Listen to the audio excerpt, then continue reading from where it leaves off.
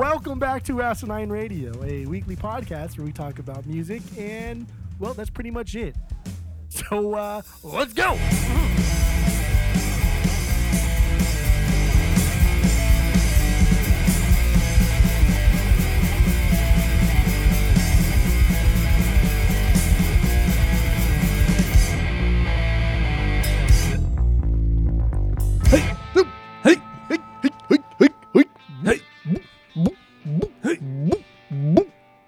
This is Asinine Radio. This is the weekly music podcast where every week we get into a different band, different artist.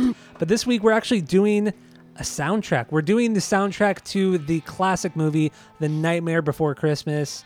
So yeah, what we're going to do is we're going to kind of run through all the songs. We're not going to spend too much time on a lot of them because they're more just instrumental things. But yeah, we're going to get through the 20 or 19 or 20 songs or parts of the score. We're also going to give out like little facts, little things, and kind of how we feel about each song and which ones are our favorite songs and this and that. And if we have any stinkers, we'll bring those up as well. If you didn't already know, my name is Tyler. Way out there, hundreds of miles away, is Jeff. While you're listening, go to Apple Podcasts, go to Spotify especially. Give us 5 stars, 5 stars only. We have a phone number you can call, leave us a voicemail, send us a text. The phone number is 503-893-5307. And we have a Discord server. If you want to join that, let us know. We'll send you the link. And that's all I got for the intro. So let's just jump right into the soundtrack to The Nightmare Before Christmas. Or do you want to throw out like some facts, or what do you want to do? Whatever you want to do. Yeah, whatever. So, okay, so real quick, this movie... I don't see why you would present this as any different type of episode than a normal episode. We do, I don't know. Maybe origin stories. We could do like initial thoughts. We could do like okay, you're right. Let's anything. do that. Yeah. You're acting like this is your fucking first time here. I know. Like I don't understand. Is it your first time? We just did a soundtrack. Is it your first time? 2 months ago? Yes, this is the first time. Okay, so that's fine. Then if it's your first time, I will allow that bet. But yeah, we just did a soundtrack. I don't know why this is so difficult for me this week. You know, we've been doing this podcast for 6 years, and half of this podcast is completely just nonsense anyway. We rarely ever get into the actual nitty gritty of the album, unless it's a Blink or just actually that's about it. Korn probably. Or something. Yeah. Okay, so The Nightmare Before Christmas came out October 13th, 1993. So we were 6 years old at this time. So what's your origin story with this? Did you see this when this came out, or I'm trying here. I don't know. I don't think that I did. I don't honestly. I have really no definite facts, no definite memories of this movie until high school. And it wasn't until high school when, I don't know, really drama class, being in drama and in that whole scene, when it started to kind of come back to me. And that's when I really got into like musicals and I guess drama in general. Being in drama class got me into drama, right? Drama-rama. So that's really when I kind of dove into The Nightmare Before Christmas. I don't think I saw it as a kid. I would have to ask my mom to see if she remembers ever taking me, but I don't think so. I don't think so. Okay. We never went to the movies that often as a kid. She would just show me like old 80s horror movies that would scare the fucking shit out of me. See, like my mom was the opposite. I was never allowed to watch those kind of old horror movies from the 70s and 80s, but we'd go to the movies all the time. Complete opposite for me. But yeah, this movie Nightmare Before Christmas, I really don't remember seeing it until probably 7th or 8th grade. I was over at a friend's house and they really liked this movie and we threw it on one night. And what friend? Sean. Bet. God, you're so fucking annoying with this. People who are listening right now, Jeff has been doing this stupid thing before we were even recording it. It's so obnoxious where he just says bet. That's what kids say. I wonder if our listeners are outside of the Southwest United States. I wonder if kids say this slang everywhere, or if it's just a regional thing. Bet. It sounds very regional, and it just means yeah, right? It just like fuck yeah, hell yeah, let's do it. I'm down. Bet. I think I don't know. I'm 35. You know what's crazy? Like remember when tricks were for kids only, and then they stopped making like shapes, and it was just little balls. Yes. And then you remember like the whole like joke was no, they're not. They're still shapes. It's just because you're an adult now, you actually don't see them anymore. You don't see the shapes because you're an adult. Because tricks are for kids, not adults. Oh, that's stupid. That's funny though. That's cute. I like it. It's I dig it. cute. It's fun. Yeah, but it's But I don't know why Bad. I brought up this analogy. I don't know why you brought up the tricks thing either, but it's okay. But the first time I saw it, I was in middle school, and I remember not really caring for it, and I didn't really like musicals at all. I still kind of don't like musicals. So yeah, I didn't get the hype. I still don't get the hype.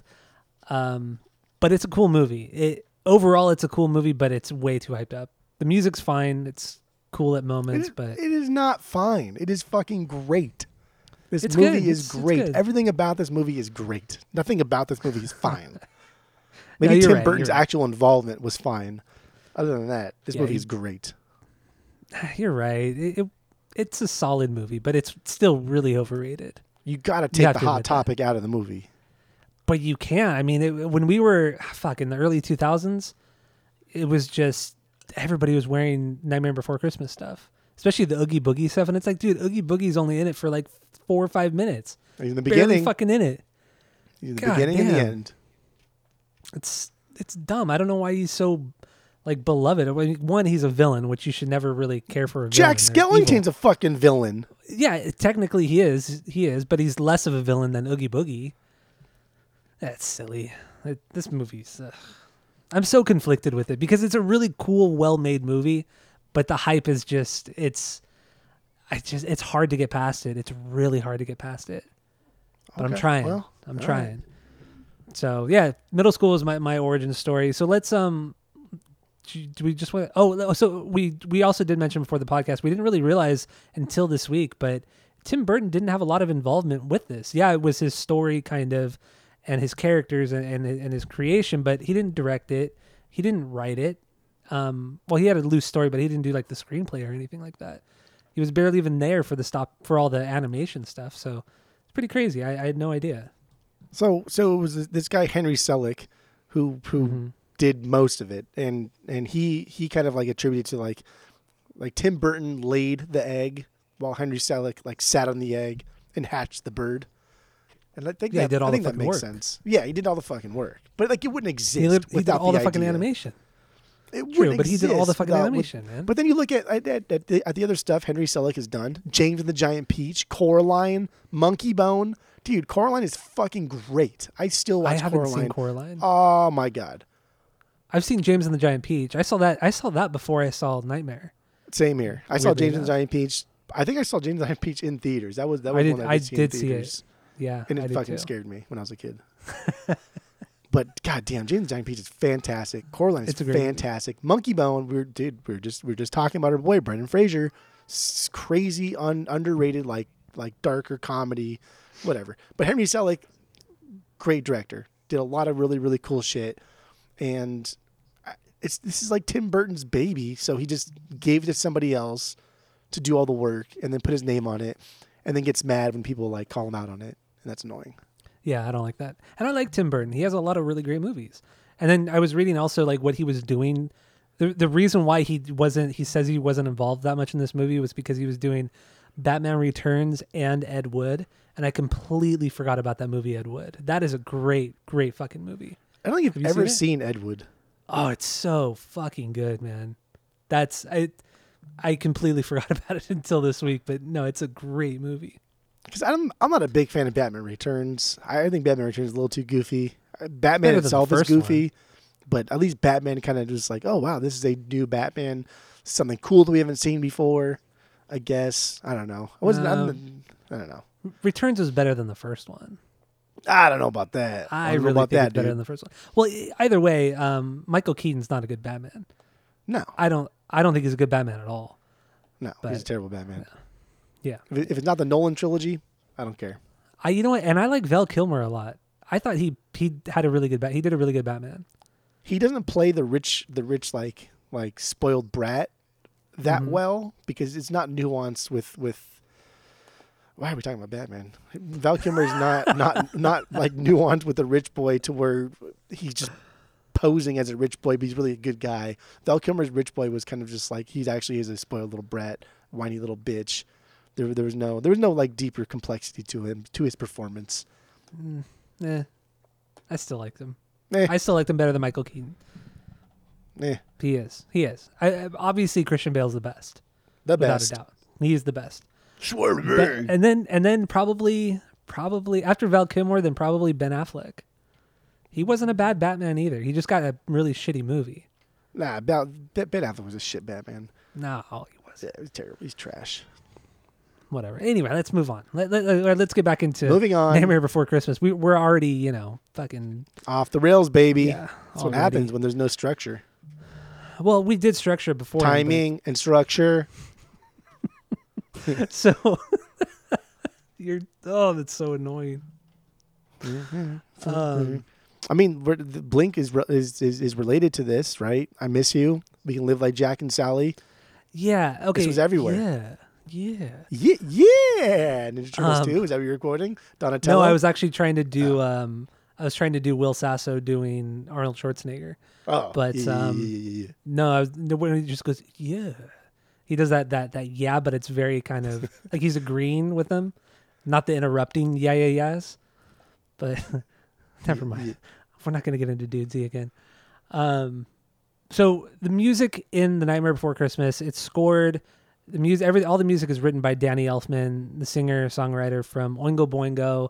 He's done a lot of Tim Burton stuff. I mean, he did the Batman movies. He did The Simpsons, right? Didn't he do the theme song for The Simpsons? Yeah. And Yeah, they all kind of have that Danny Elfman feel to it. That kind of like Yeah. dun, dun, dun, dun, dun, dun, like right that little like lower There's end always with this, the like- high end boom boom boom boom boom boom. It's like it has this like kind of tension to all of his music too. But yeah, so he did the music and everything like that. He was Jack Skellington's singing voice, but Chris Sarandon was the actual speaking voice for Jack Skellington. But Danny Elfman, I mean, outside of the animation, Danny Elfman is the true hero of this entire movie. He really is.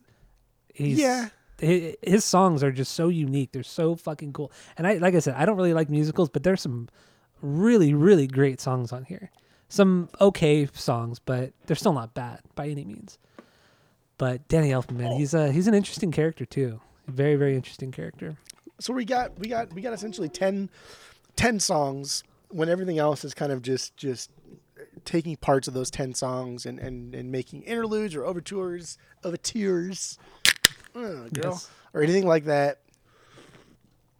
I think this what was I saying earlier? It was really annoying. I don't remember. Like something like that.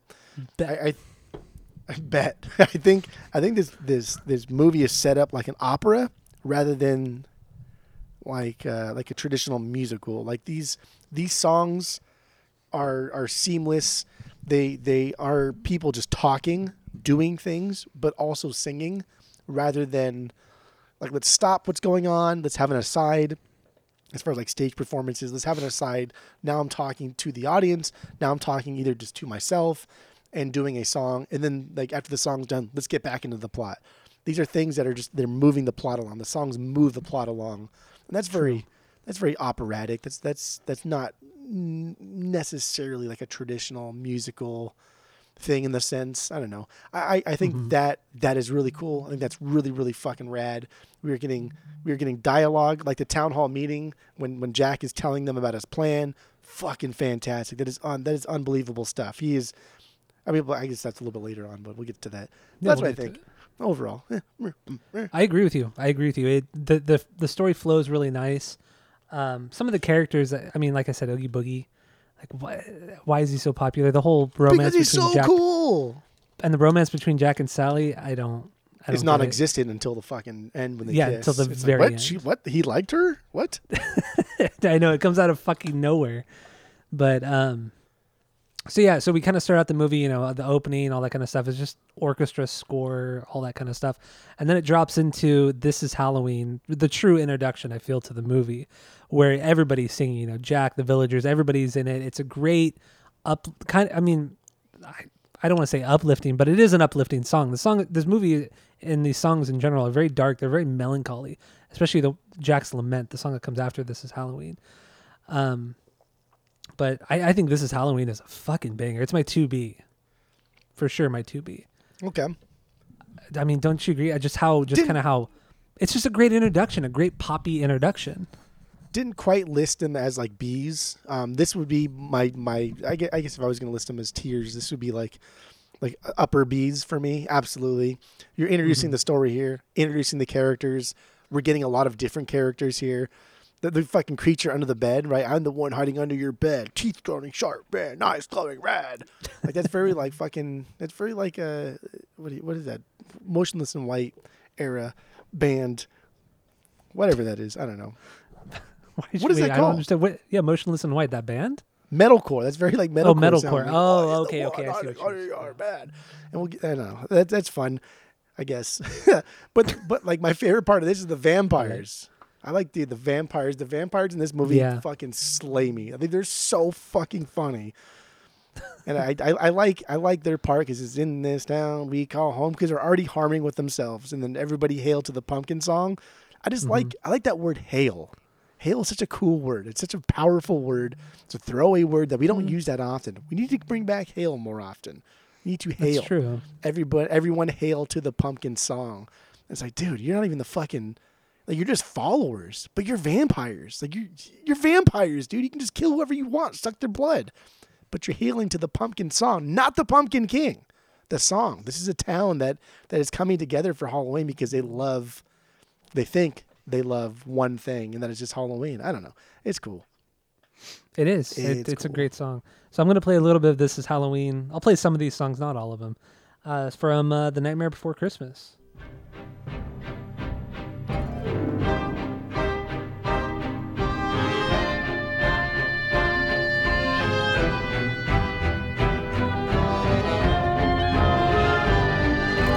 Boys and girls of every age, wouldn't you like to see something strange? Come with us and you will see.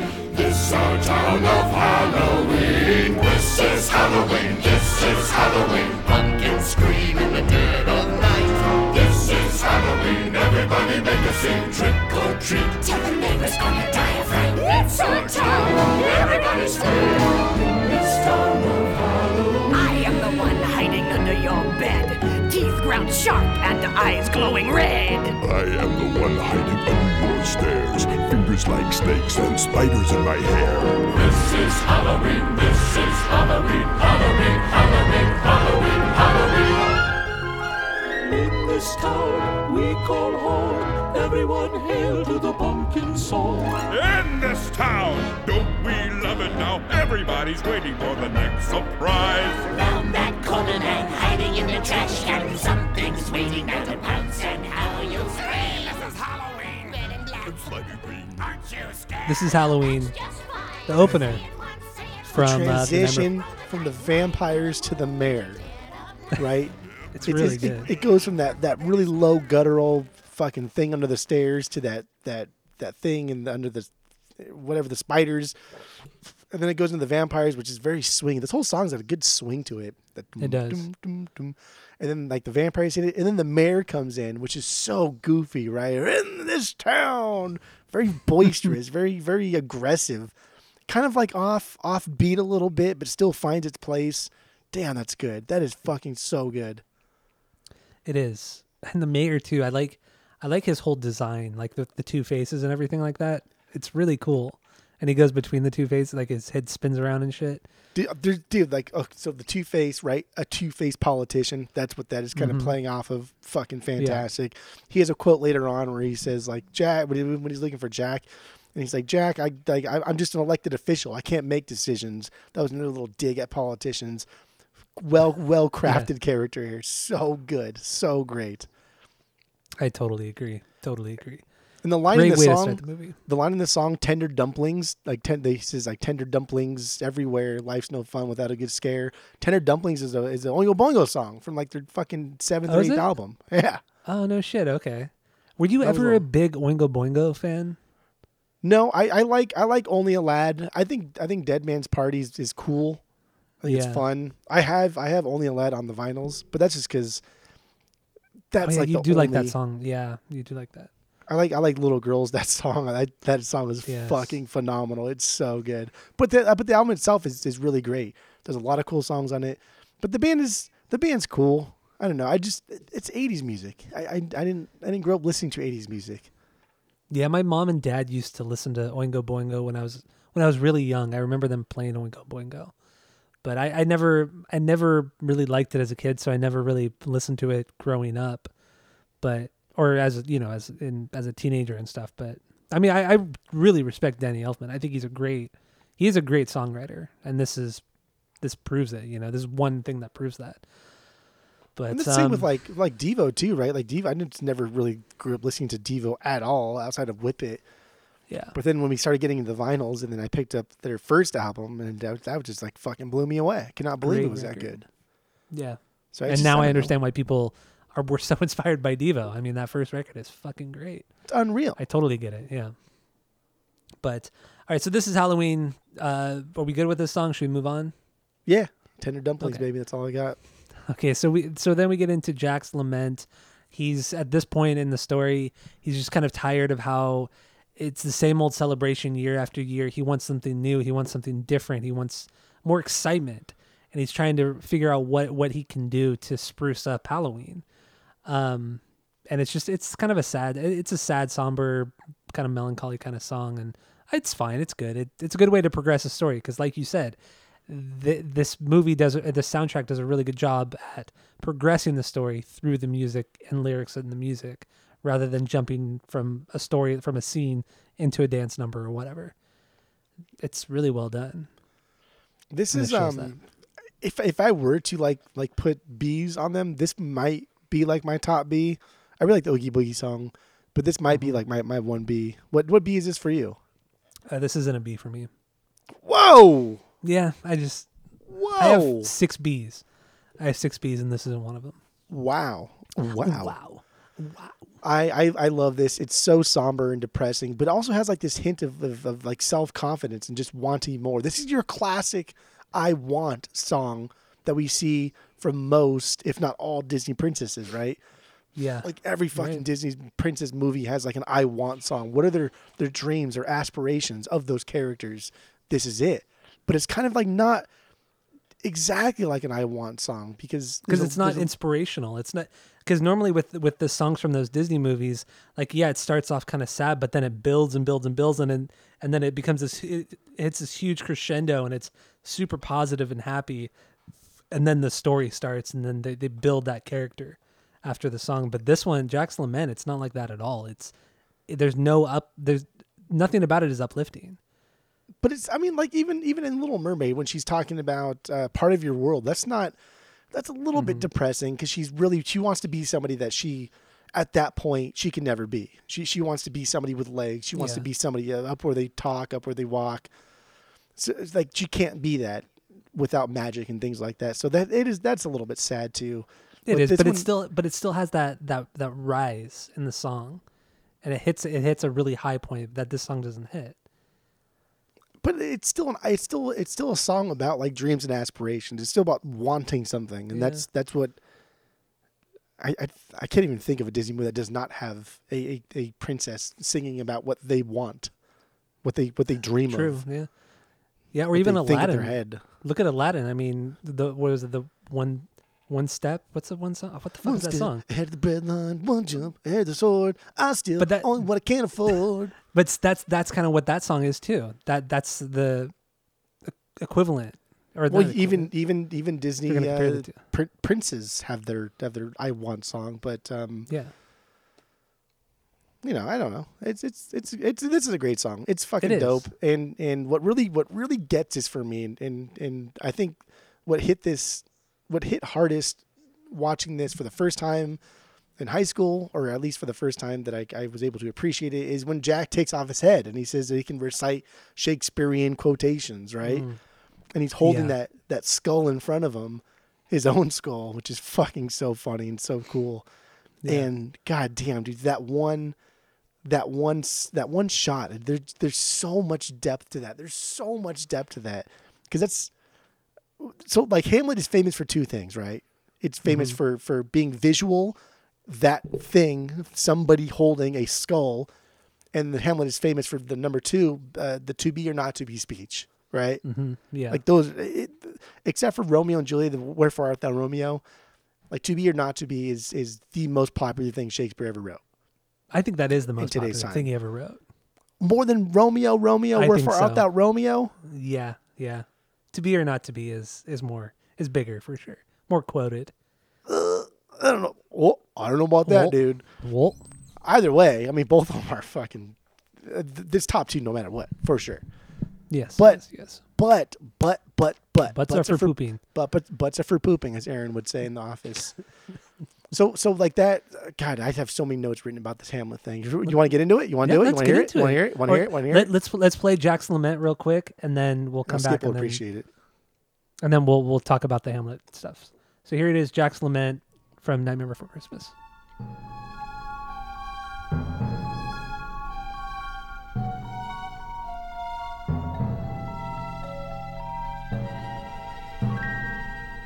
There are few who deny it. What I do, I am the best, for my talents are renowned far and wide. When it comes to surprises in the moonlit night, I excel without ever even trying.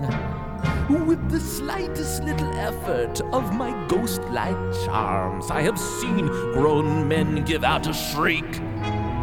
With the wave of my hand in a well-placed mow, I have swept the very bravest off their feet. Yet year after year, it's the same routine, and I grow so weary of the sound of screams. And I, Jack, the Pumpkin King, have grown so tired of the same old thing. Oh, somewhere deep inside of these bones, an emptiness began to grow. Jack's Lament from the soundtrack we're doing today. I'm sick of saying Nightmare Before Christmas. It's too long of a title. It's pretty long. It takes a long time. I get it. Yes. So yeah, let's you're such an idiot. Let's get into It's tough. your Shakespeare stuff, because you're much more of a Shakespeareman than me. And I'm not even like that deep of a Shakespeare man, throwing that out there. But it's a very throwaway line that you kind of just think, oh, that's a nod to Shakespeare because he said Shakespeare, and maybe you didn't know Hamlet, maybe you did know Hamlet, but you've seen somebody in theater hold a skull in front of their face, assuming that they're talking to the skull, right? Yeah. I feel like that's most people would think that when seeing that scene. But it is from Hamlet, and it's when Hamlet finds a skull of someone Hamlet cared for, can't remember their name, but like holding the skull, it caused Hamlet to like contemplate his own existence and the existence of man in general, and just be very introspective. But the skull was meant, and Shakespeare did this shit a lot, which is, oh my God, it's so good. It's supposed to be like like you're talking to a skull, dude. That's a joke. That's silly. That's easing tension. And that's what we see like Jack doing. But like the to be or not to be part, that's not really part of the holding the skull thing, because the holding the skull thing came from when he's grave digging, and he's like, oh fuck, man, that's like my friend from back in the day, and he picks up his skull for some reason and then starts talking to it. But the to be or not to be part's a later on part. But because Shakespeare didn't write like stage direction, he wasn't a director or a producer, he just wrote fucking scripts. So there's a lot of things open to interpretation, and there's a lot of things that have been lost over time. So now society in general, and again, I'm not a huge Shakespearean person. This is just what I see. I think we have mashed together two different scenes. We have mashed together Hamlet holding the skull, thinking about his friend, being very introspective about his own existence and why he even is on this earth, or what he's even doing this life, with the to be or not to be part, which is a very important part of Hamlet, because that's the part of Hamlet where he thinks he's alone, but people are listening. They're eavesdropping on what he's saying, trying to like figure out whether or not he's crazy or whether or not he's actually whatever. But like this whole thing is going on in like 2 fucking seconds. And it's done in The Night Before Christmas the same way Shakespeare would have wanted it. It's done to progress it forward, to kind of give this introspective thing that Jack is deeper than just this once a year, one hit wonder.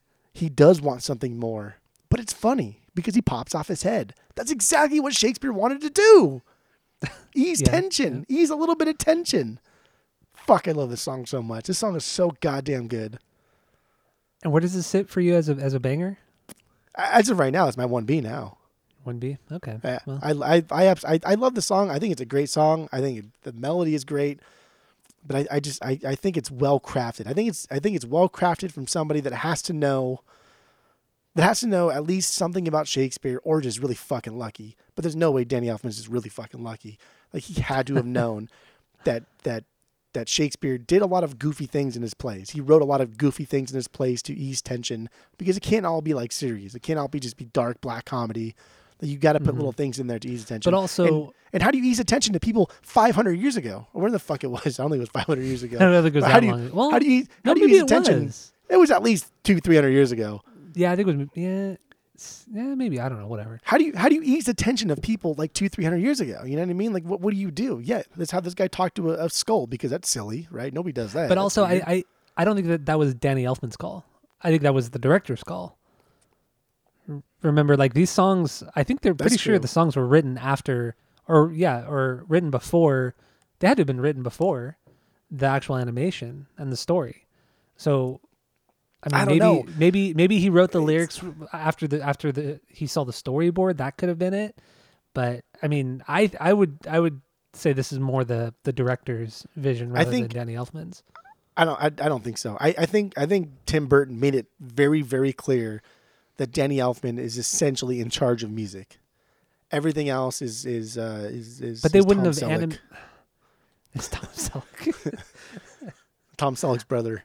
I think Tim Burton made it because he told Danny Elfman, yeah, you got the job. Don't worry about it. Your Jack singing voice. Don't worry about it. They had already worked together and everything. I mean, they We're were homies, friends don't for worry a long about it. time. Well, I But mean, like, you don't just like jump into a Disney movie and just start giving away parts. That's not the way it fucking works. Silly Well, boy talk. It's not the way it true. works. So I think like I didn't find a lot about exactly how it was divvied up, except for that Tim Burton wasn't involved as much as I thought he was. But I think as far as the music goes and what Danny Elfman envisioned happening while these words are being spoken, well, because I did read because I don't see the contrary, I have to believe that he had more input to what is happening when the words are being spoken than Tom Selleck's brother did. Maybe you're right, because I did read somewhere that that Elfman and Burton had made the music. Well, I mean, Danny really made the music, but I mean, they worked together on the music. They did most of the music before they even started making the movie, because Burton was originally going to do the movie, but then he couldn't, like I said, because of Batman Returns and Ed Wood. He didn't have the time, so then he had his buddy Harry Selick, right? What's his name? Tom Selleck's brother. Tom Selleck's brother, yeah. You're so dumb. But yeah, so now that I think about it, yeah, the music was written all before the movie was made. But I don't know. Who fucking knows at this point? I mean, this Anyway. is just like dropping deep down that rabbit hole of a throwaway line that could have just been happenstance. It could have just happened. Much ado about nothing, as it were. Yes, that's just okay. I love Jack's Lament though. It's fucking dope. It's a classic. I want Disney song. I wish Disney song with a dark twist. Fucking cool. Mhm. It is good. And the scenery's it's hard to fucking even rad, say this is dude. a Disney movie though. Like, this is very loosely a Disney movie, I feel. It's a Disney movie 100%, but It is. we're only dancing around it because Disney was clearly like, oh, I don't They didn't know wanna if I do it. fucking want to fucking do this. Oh, the fucking guy. Because, okay, so it's real the quick. first stop motion to ever rated PG for one, and it was Yeah. put out by Touchstone. That's not that I don't know if it is now, but it wasn't Disney at the time, and Mm-hmm. it was the first one since Roger Rabbit that wasn't like fully animated. True. There's no animation in this at all. So a little backstory too. Tim Burton had come up with this idea from a poem that he wrote back in, I believe it was 1981 or 1982, and then he came out with a movie called, like, a stop motion short called Vincent. Became really popular. Then eventually he made Beetlejuice and the first Batman movie. He fucking blew up after that. Edward Scissorhands blew up, you know. And then up until that point, Disney kept saying, like, he kept bringing it to Disney, like saying we should do this. at least as a 30-minute short. Let's do a 30-minute short or whatever, or like a one episode of something, or like a short mini series. They kept saying no, no, no. And then, once he blew up and they realized, oh, well, maybe just off of that we can make money, they decided, okay, let's do this. Let's greenlight this. And then that's when they decided, let's make a full length. And that's when he said he couldn't do it. And then that's how a different director was hired on to do it. But, I mean, it's crazy how this dates back that far. I didn't even think about it. And then I also read that Tim Burton was fired from Disney in 1984. I don't know why he was fired, but he was fired from Disney in 1984. And then after that, he went to Warner Brothers and made Beetlejuice and Batman, the first Batman. So I thought it was a really interesting backstory on how the creation of all this. Dude, there was so many fucking bizarre things. Like, it took 100 people like 3 years to make this movie. I know, isn't that insane? 1 second of stop motion was essentially 12 different moves they had to do. That's fucking I read nuts. too that they had I think it was like 120 different faces for Jack Skellington. Yeah. That they would swap out. It was unreal. And then I guess like for Sally and some of the other minor characters, they just used like essentially CGI or just animation to do the mouth. But with Jack Skellington, like that was just all literally stop motion. Like, God, it's such a tedious task. I don't know how they didn't go crazy making this. I mean, this movie's like an hour and 20 minutes long, I think. Yeah. It's long. For stop animation, this is fucking long. And there's a lot of detail. Like, this isn't watching, the old Christmas stop animation like Rudolph and shit like Little Drummer Boy, where that stuff is very, very basic. I mean, this is really thorough, detailed shit here. It's really insane. And that's like going back to Jack's lament, where he's walking through the graveyard and stuff. Mm-hmm. Like, that's where we're introduced to Zero, and then that's like, if you think of Nightmare Before Christmas, you're thinking of the picture, the still, the shot. It's from Jack's lament when he's walking on that hill thing with the moon in the background, and that hill thing is like all curled up. Shot. But it fucking unravels itself as he walks down. Yeah. And it's like, why does he unravel? Why does that fit? Why does that hill unravel itself? Is it He's alive? The king is it of dead? Halloween Town. Does it know that? Does the hill fucking have thoughts? Does it know who the king of Halloween Town? Is that his only job? Is to wait for Jack to come and sing to himself because he's sad and unravel itself? It's unfucking believable. And that shot with Jack at the top of it with the moon in the background. It's so cool, man. Oof. It's so fucking cool. And what I really like about the movie too is that, since it came out in '93, they haven't tried to fix the errors of it. Like, they've still kept in like you'll notice like little parts where the animation looks really, really jumpy and everything. And I love that they never tried to fix that digitally. Like, they left every single imperfection in there, and it just adds so much more character to the entire movie. I think it really, was really fucking rad. I think it was like Tom Selleck's brother or somebody else that had somebody interviewed him and said like, hey, like if you were to do another Night Before Christmas today, like, would you do it? And he said, fuck no way, because the studio would never allow us to do it by hand. They would never allow us to hire 100 people in over 3 years. They would want all the CGI. He said, I don't want no fucking CGI. I want to do it the way you're supposed to do it. Just tedious, long time. And did you ever see the movie Chicken Run? Or did you ever see like Wallace and Gromit, like those old claymation things? Yeah, Wallace and Gromit, but I never saw Chicken Run. No. Chicken Run's fucking dope. But like Wallace and Gromit, like all that claymation stuff is just so fucking cool, man. It's just it's so unique, and you just don't need the CGI. You just don't need it, because those little spots were like, yeah, you can tell a lot where Jack's arms move in fucking weird ways. And Sally walks weird. She was supposed to like walk even more weird, but they felt like she looked like she was too drunk constantly. But she still walks kind of weird because they couldn't quite get it right. Dude, that's what makes this movie so amazing. All claymation so amazing. Yeah, it really is. And it's so funny to think. So like a movie nowadays, like a Marvel movie the budget for that is gonna be like $150 million, $200 million, some shit like that. But then it'll bring in like over $1 billion. So the budget for Nightmare Before Christmas was $24 million. which And they I had don't to know beg. They had inflation to wise. beg for a bunch more money too. Exactly. So I don't know what that is inflation wise, but whatever. 24 million and box office now is 91.5 million, $91 million. So I mean this is a huge fucking hit. A sleeper hit, as some might say. That's what I was reading. But yeah, I mean, they can like budget wise, they could easily do it again. It's just I don't think the studio wants to go through the headache of doing it all when CGI is technically easier, but it is more expensive. So it can be done it can be done very, very cheaply. It's just I think it's just finding people who have that patience to do it, which I feel like a lot of people nowadays don't have that. I like that. I like that Tim Burton is very, very, very aggressive with this IP. Like there was talks of doing sequels, of going into like Thanksgiving Land or whatever land it was, and he was like, nah, like I like leaving because there's 7 doors too, right? There's 7 doors in the beginning. That extra door, if you list off all like the main quote unquote holidays, that extra door is just like a firecracker, and that could be like Independence Day, like for America or whatever the British think they celebrate over there for American Independence Day, which they probably celebrate American Independence Day too in England. I would think, right? But he's like ducks over there.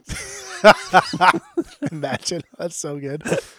But he's like, no, we don't need more stories. This story has been told. It's done. And even in the soundtrack version, Patrick Stewart, there's an intro and outro, and Patrick Stewart, Professor X talks about how Jack had a bunch of kids. He has like little skeleton babies running around. And that's weird. That's cool, I guess. Because Santa Claus comes back to thank him. But I think this is a story it's fine. It's it. We don't need anything else. I don't ever want anything else. I don't care to have anything else. I think it was in 2004 they came out with a video game, which was essentially the sequel to the movie. And it was actually overseen by Tim Burton. So it wasn't just something completely random. But that is technically the sequel. And then I read, too, that they came out with a book, which is also a sequel. They came out with a book this last August in 2022. But it's a sequel, and it's from the perspective of Sally. I don't know how popular that was, but it just seems completely unnecessary and very, very stupid because Sally is a dumb fucking character that I don't give 2 shits about. She's very, very boring. Whoa. I mean, she doesn't do anything. She has a vision. She has a vision that something bad's going to happen to Jack, and then that's it. Like, who gives a fuck? Like, nobody listens to her. Like, what does it fucking matter? It's true. It's just a pointless character. It was a pointless part of the story, and the whole love story. She's literally the only voice of reason in the entirety of Halloween Town. But it's not like it matters anyway because, like you said, nobody listens to her. And nobody acknowledges her. Even after the fact, nobody... I don't even think at the end Jack even acknowledges her. Or they hug and kiss, and that's it. Yeah, but he doesn't like apologize to her for not, He never apologized. Even when he fucks it all up, he's like, "Wow, I really fucked everything up." Yeah, but I don't care because I'm the Pumpkin King. He still doesn't fucking apologize. Doesn't learn his lesson. Mm-hmm. Like Jerry Seinfeld of this fucking Halloween Town never learns his lesson. All right, so let's move on. Let's move on to the next song. We haven't really talked about a new song for a while. Girl. So getting into, according to Spotify, Dr. Finkelstein / In the Forest. This is just an instrumental, kind of moving the story along a little bit. You're introduced to Dr. Finkelstein, however you pronounce his name, I forgot. And he's weird looking and creepy, and he's essentially Sally's. Yeah, he's Sally's father. He's the one who created Sally. She's like a Frankenstein monster. And so yeah, it's kind of that introduction and everything. So this is the transition period before what's this that we see. This is when like we see the doors in the forest and Jack, and apparently too like the shot that has Jack grabbing the doorknob, which is a cool fucking shot, and it has the background behind Jack, all the doors in the doorknob reflection. That was the hardest shot the entirety of the movie to shoot. They just could not fucking get it correctly. Really? Okay. I mean, this is basing off all of like the 345 IMDb trivia facts that I read this week. That's pretty cool. I mean, it makes sense. I believe it. But there's a part. Oh my god! There's a part when he's going through the door, and he opens the door and it's just black. And he's like, what the fuck? And then the kind of darker ambient weird music stops and you hear the song What's This? But it's very, very soft. It's very quiet. It's very slow. And there's a good silence there before he actually falls in there. Mm-hmm. I like that. I like that silence. All right. You never played Kingdom Hearts, did you? No. Yeah. No. I've always wanted to, man. I've really always wanted to. I mean, it's cheesy. It's kind of childish and everything, but it's cool that you get to go into all these different Disney worlds and play in the worlds. And in the first one, and I think all three of them actually, you get to go into Halloween Town and Christmas Town, and you fight bad guys, and then you fight Oogie Boogie and all that kind of shit. So fucking cool. Yeah, so like the first Kingdom Hearts, it pretty much follows the story of the movie. But after that, after that game, when you go back to Halloween Town, it's different, obviously. But yeah, you essentially play the whole movie within that world of the game, which is really cool. I like that. But yeah, anyway, so let's jump into. So Jack opens the door, goes into Christmas Town, and then this song, What's This? Is just him marveling at everything he's seen. He's never seen snow. Yeah. He's never seen trees like this. He's never seen lights like this. Green. He's never seen color. Yeah. This is all so different and such like just he's blown away by all this. So that's what this song is about. And this is my 3B on the out of all the songs. I like this song a lot. What was so Jack's Lament was a no B. This is Halloween is your 2B? Yeah, that's my 2B. And then What's This? Is my 3B. So your 1B is either Kidnap the Santa Claus or it's Oogie Boogie Song. That's cool though. Or it could be something else. No, it's not. We'll see. So what's this? This I feel like this could have been like an Oingo Boingo song. This could have been an actual rock song.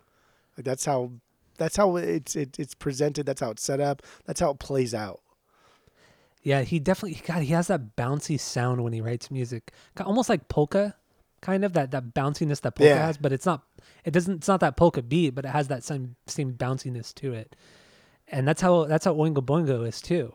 And a lot of these songs, and I can't really say for his other movies. I don't really remember Batman being too bouncy at all, but whatever. What's This is it's a great banger, and it's a great way it was a great transition into Christmas Town and showing everything that goes on in Christmas Town, and it's cool. It's a really, really good one. I like what other stuff you have on a couple things here. I like when you see the train and it's puffing out the little smokes, little smoke things from that trains do. I guess I don't know. I've never seen trains puff out smoke before. Well, because they're steam trains and we don't have them anymore. But I don't. Trains aren't real. I think it's cool that the train horn is on beat. It's like the ding ding ding ding ding ding. It's a boom boom boom. I think that's fucking so cool. That's so rad. Not on key, but on beat. That's fucking dope. Yeah. Jack says, "What's this?" 18 times. Okay. Does he really? Yeah. Little random fucking throwaway tidbit there. I thought that was kind of funny though, and I like that when we first see Santa Claus in the shadow. His hand looks like his claws because of the way it's set up when he drops his hand, because of the way the lighting is behind him, which is fucking rad because now we're getting to the nuance of lighting, just how it's throwing a shadow onto a hill of snow. The way he drops his hand, it looks like claws, and his other hand has a cane in it. So when Jack sees this, he's like, what the fuck is that, right? Because he doesn't know what's happening here. But also, this is also the first introduction we see as to Jack being a villain. He spooks that elf, or is it an elf or just a random child sleeping? I guess I think it was an elf. But he's like knocking over shit. He's fucking damaging things. He's ruining snowmen. Like he's fucking wreaking havoc on this little town here. Yeah, and he doesn't give a shit. He doesn't fucking care. But goddamn, dude, what's this? That is such a banger of a song. The inflection in the voice. The what's this, and then what's this? Like how he God, it's so it's so theatric. Oh, it's so good. It's so good. I agree. So I'm going to play a little bit of What's This, so we'll get more into it and then move on. So here it is on the soundtrack that we're doing.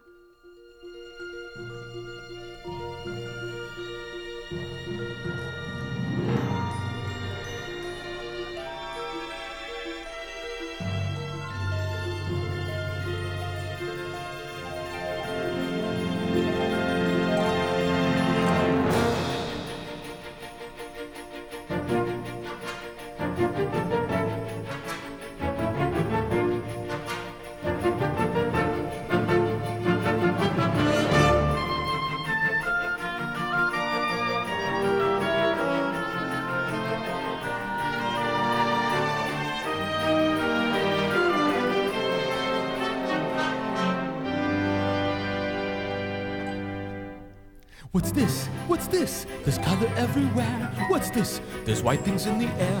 What's this? I can't believe my eyes. I must be dreaming. Wake up, Jack. This isn't fair. What's this?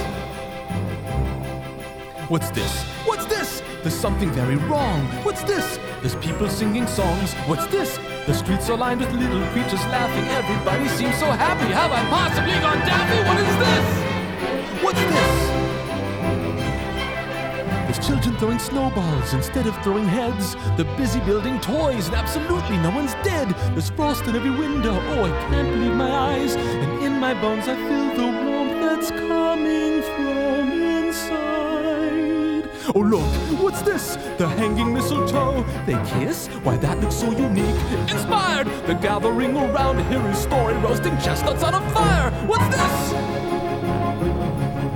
What's this? In here, they've got a little tree. How queer! And who would ever think?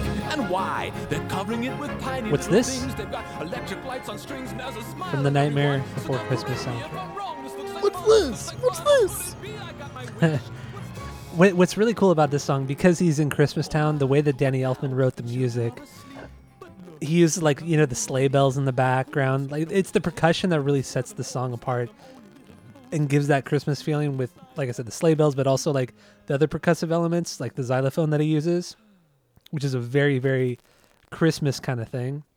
There's Just a so couple well done, songs man. in here with some good xylophone-age. Yeah. Oh, definitely. I even just like the overture, the first song, he's using like a vibraphone. It's like very exotica sounding. It's great. I fucking love it. I love it. You know, I'm a sucker for the vibraphone. I love that this song, you can hear him be very, very ecstatic. You can hear him just kind of taking in all of these exterior stimulus and processing it in real time. Like because he says "what's this" 18 times, he's constantly going from one thing to the next, to the next, to the next. Like he can't focus because it's so much mental stimulation that it's just overloading his brain. And that's so fucking cool. And you can hear in Danny Elfman's voice. He's a great singer. He's a great singer at He's doing fucking this. awesome. He's a great singer Yeah. at doing this. Did you notice? I didn't notice until I played it just now, but right before he starts singing, you could almost hear the mic turn on, and then you hear him smack his lips. Like you could hear him open up his lips before he starts singing. And I love that that's not edited out. That they Oh, kept that's that in cool. there. I did I not like hear that a that. lot. That's fucking I dope, didn't hear it though. until right now. But yeah. That's cool. That goes along the lines with like Jack, like popping out of the snow, looking around like, what the fuck? What's this? Like, Yeah. dude, imagine it's a cartoon and stupid. I get it. But like, imagine, right? You're in this whole nother world, like literally an entirely different world that is complete opposite of what you know. Like, how would you react? Would you write a good song like this when you're sitting Oh, there? I would write a better song than this. I don't know. Whoa. Well, it's Wonder true, about dude. that, dude. Oh, it's true, dude. All right. So sounds at this better. point, you know, he's so overwhelmed, and then he's very inspired, and he wants to bring a lot of this back to Halloween Town. This is what he feels needs to be added to Halloween and really kind of fulfill his desires. So he goes back, and we get into the town meeting song, and he's telling everybody about what he saw or his interpretation of what he saw. And this is where he wants them to kind of recreate what he saw in Christmas Town. So that's what we snap. have here. Oh, you hear the snap? God damn it. I hear everything. I hear your claps, your snaps, everything. Yes, you do. So that's what this song is. And there's a lot of like back and forth between the villagers and Jack. And this is a good song too. This is a solid song. This is my 5B. 5B. Okay. That's good. That's solid. What do you That's think of fine. this one? This is like middle tier B. I think this is a great song because this is the best example of progressing a story forward with dialogue. But fuck it, let's just sing it, right? Why not just sing it? And that's exactly what is happening here. That's why Joseph the Amazing Technicolor Dreamcoat is so great Oy. because it's just, hey, instead of talking, let's just sing. It's fine. Nothing wrong with that. It flows. It makes sense. And it's presented as like a discussion.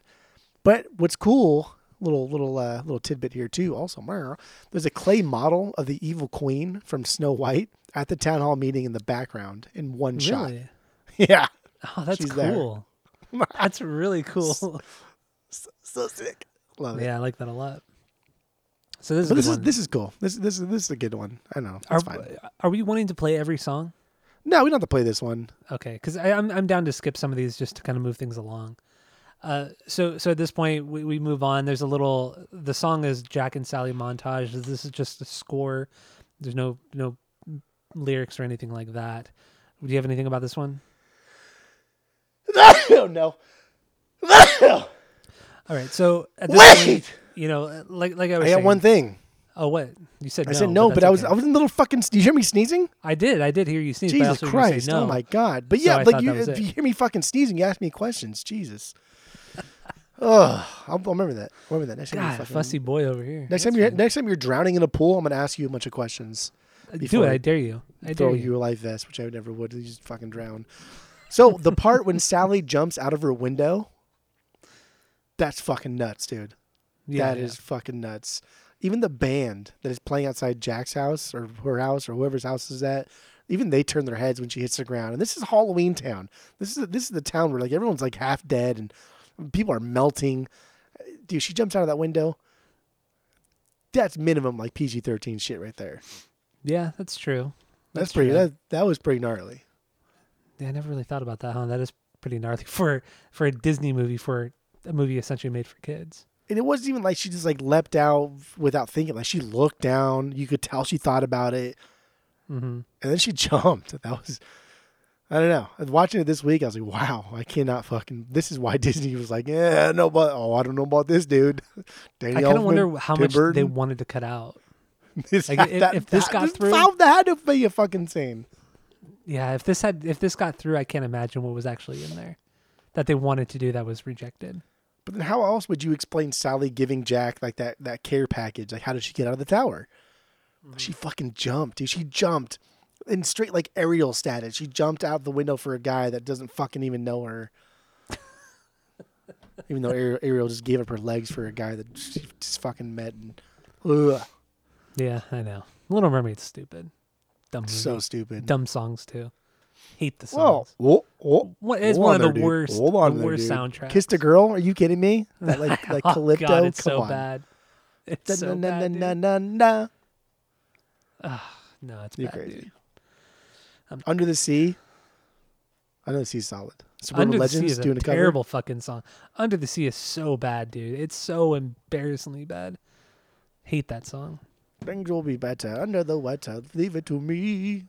Oh, so bringing it back to Kingdom Hearts, there's you go to that world, you go to Atlantis, and you know how like in video games like they'll play like the same song on looped in the background while you're just playing. Well, Yeah. when you go to Atlantis, that's all they play is Under the Sea, but without the vocals. It's just that instrument. So you're having to listen to that song for hours, for a couple hours at least, while you're kind of going through and fighting enemies and shit like that. And it's just so terrible. It's so fucking bad. I hate Like it. I think like the Little Mermaid could have been a cool like coming of age movie for a princess. Yeah. I think it lost itself in like the third act. But like Part of Your World, I think that's a fucking dope song. That's just somebody that's some of the better wanting ones. to be a part of something they don't understand. They think is different. That's just classic like teen angst. I know what's here at my house, but I want to be part of your house because I know what's here. You know, these kids do stupid shit. I get it. I like it. I like the song. I think it's fucking fantastic. I just think Little Mermaid loses itself in Under the Sea is pretty goofy. And like the third act of Little Mermaid is just fucking trash. Absolute trash. Yeah, you're right. You're right. I'm always right. That's fine though. Let's go to Jack's Obsession.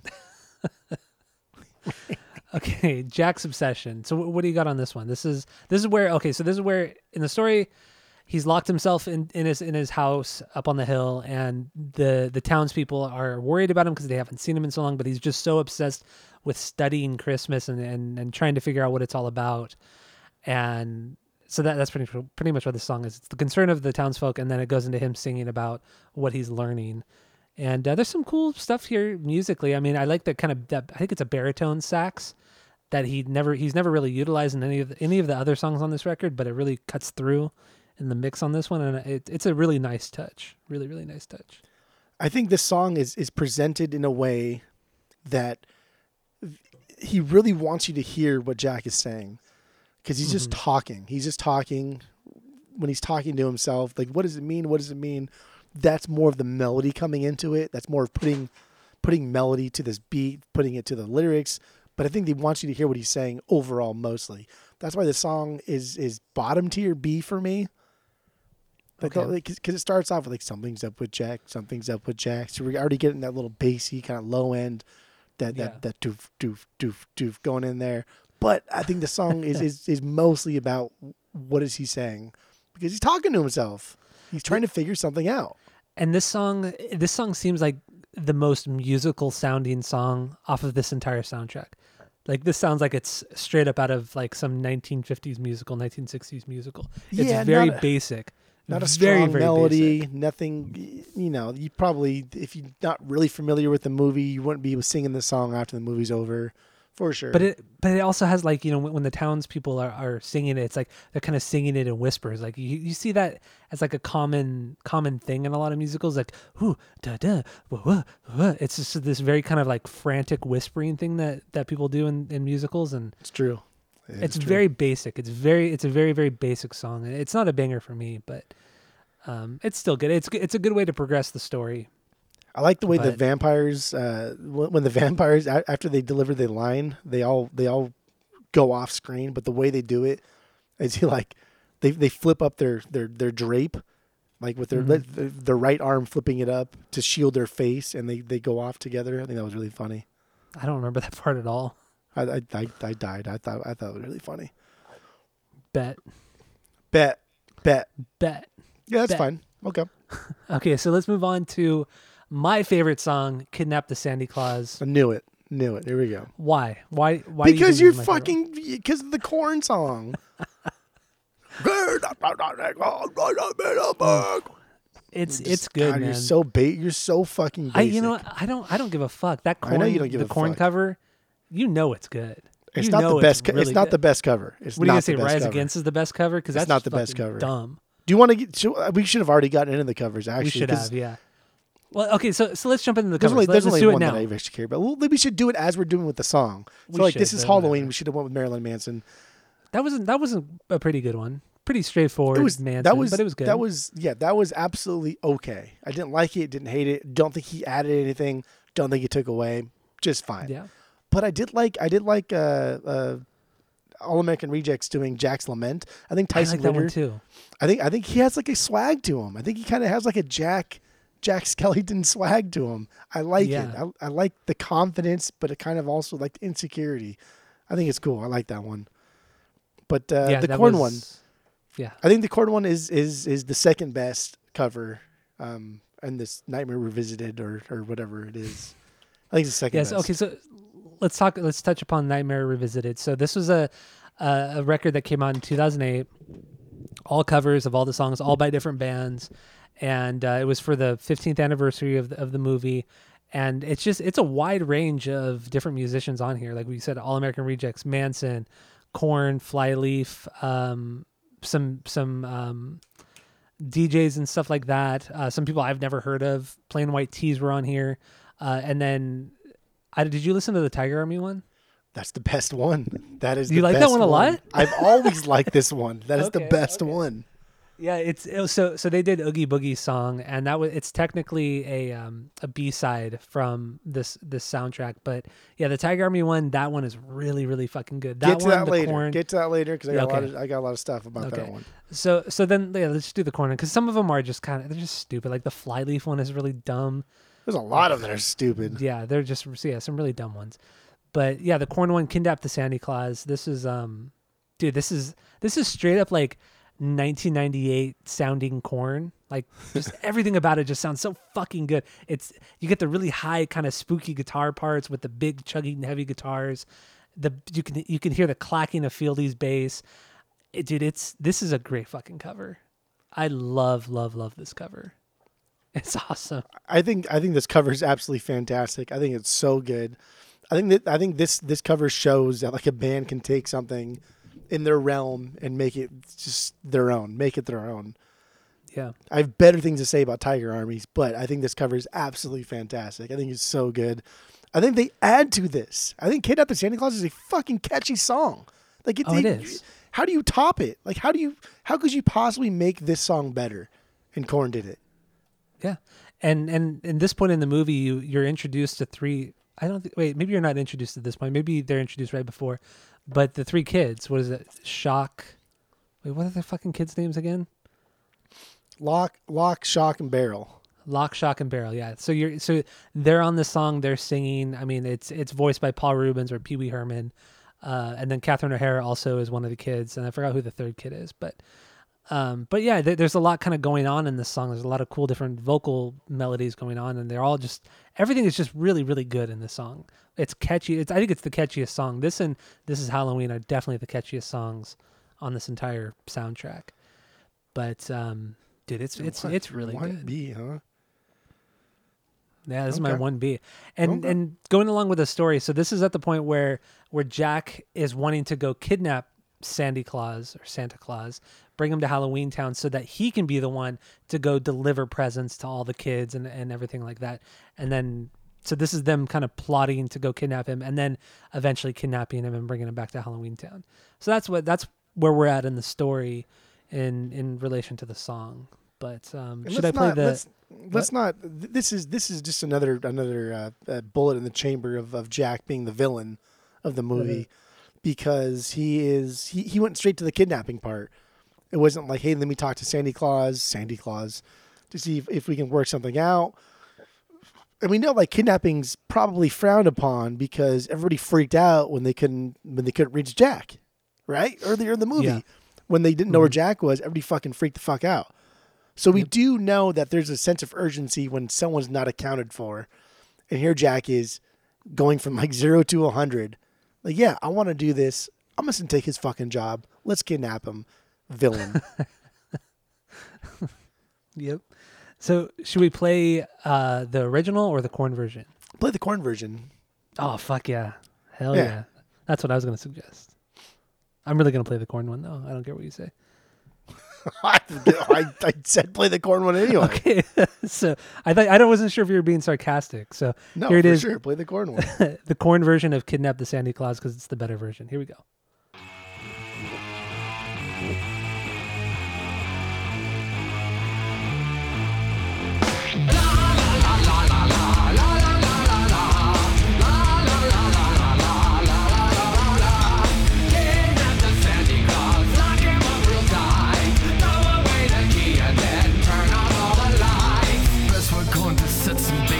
A nasty trap and wait. When he comes a sniffing, we will snap the trap and close the gate. Wait, I've got a better plan to catch this big red lobster man. Let's pop him in a boiling pot, and when he's done, we'll butter him up. Kidnap the Santa Claus, throw him in a box, bury him for 90 years, then see him be tossed.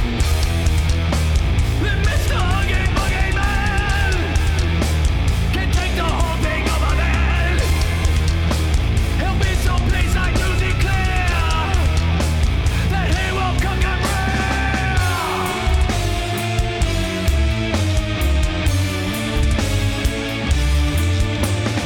I say that we take a cannon, aim it at his door and then knock 3 times, and when he answers, Santa Claus will be no more. You're so stupid big now, if we blow him up to smithereens, we may lose some pieces and then Jack will be the wrecking ball. Kidnap the Santa Claus, tie him in a bag, throw him in the ocean and see if he is sad. Because Mr. Hoogie Boogie is the meanest guy around. If I were on his bucket list, I'd be all around. He'll be so pleased by our success that he'll reward us to white The Korn version of "Kidnap the Santa Claus." It's good, man. Oh, I love this song.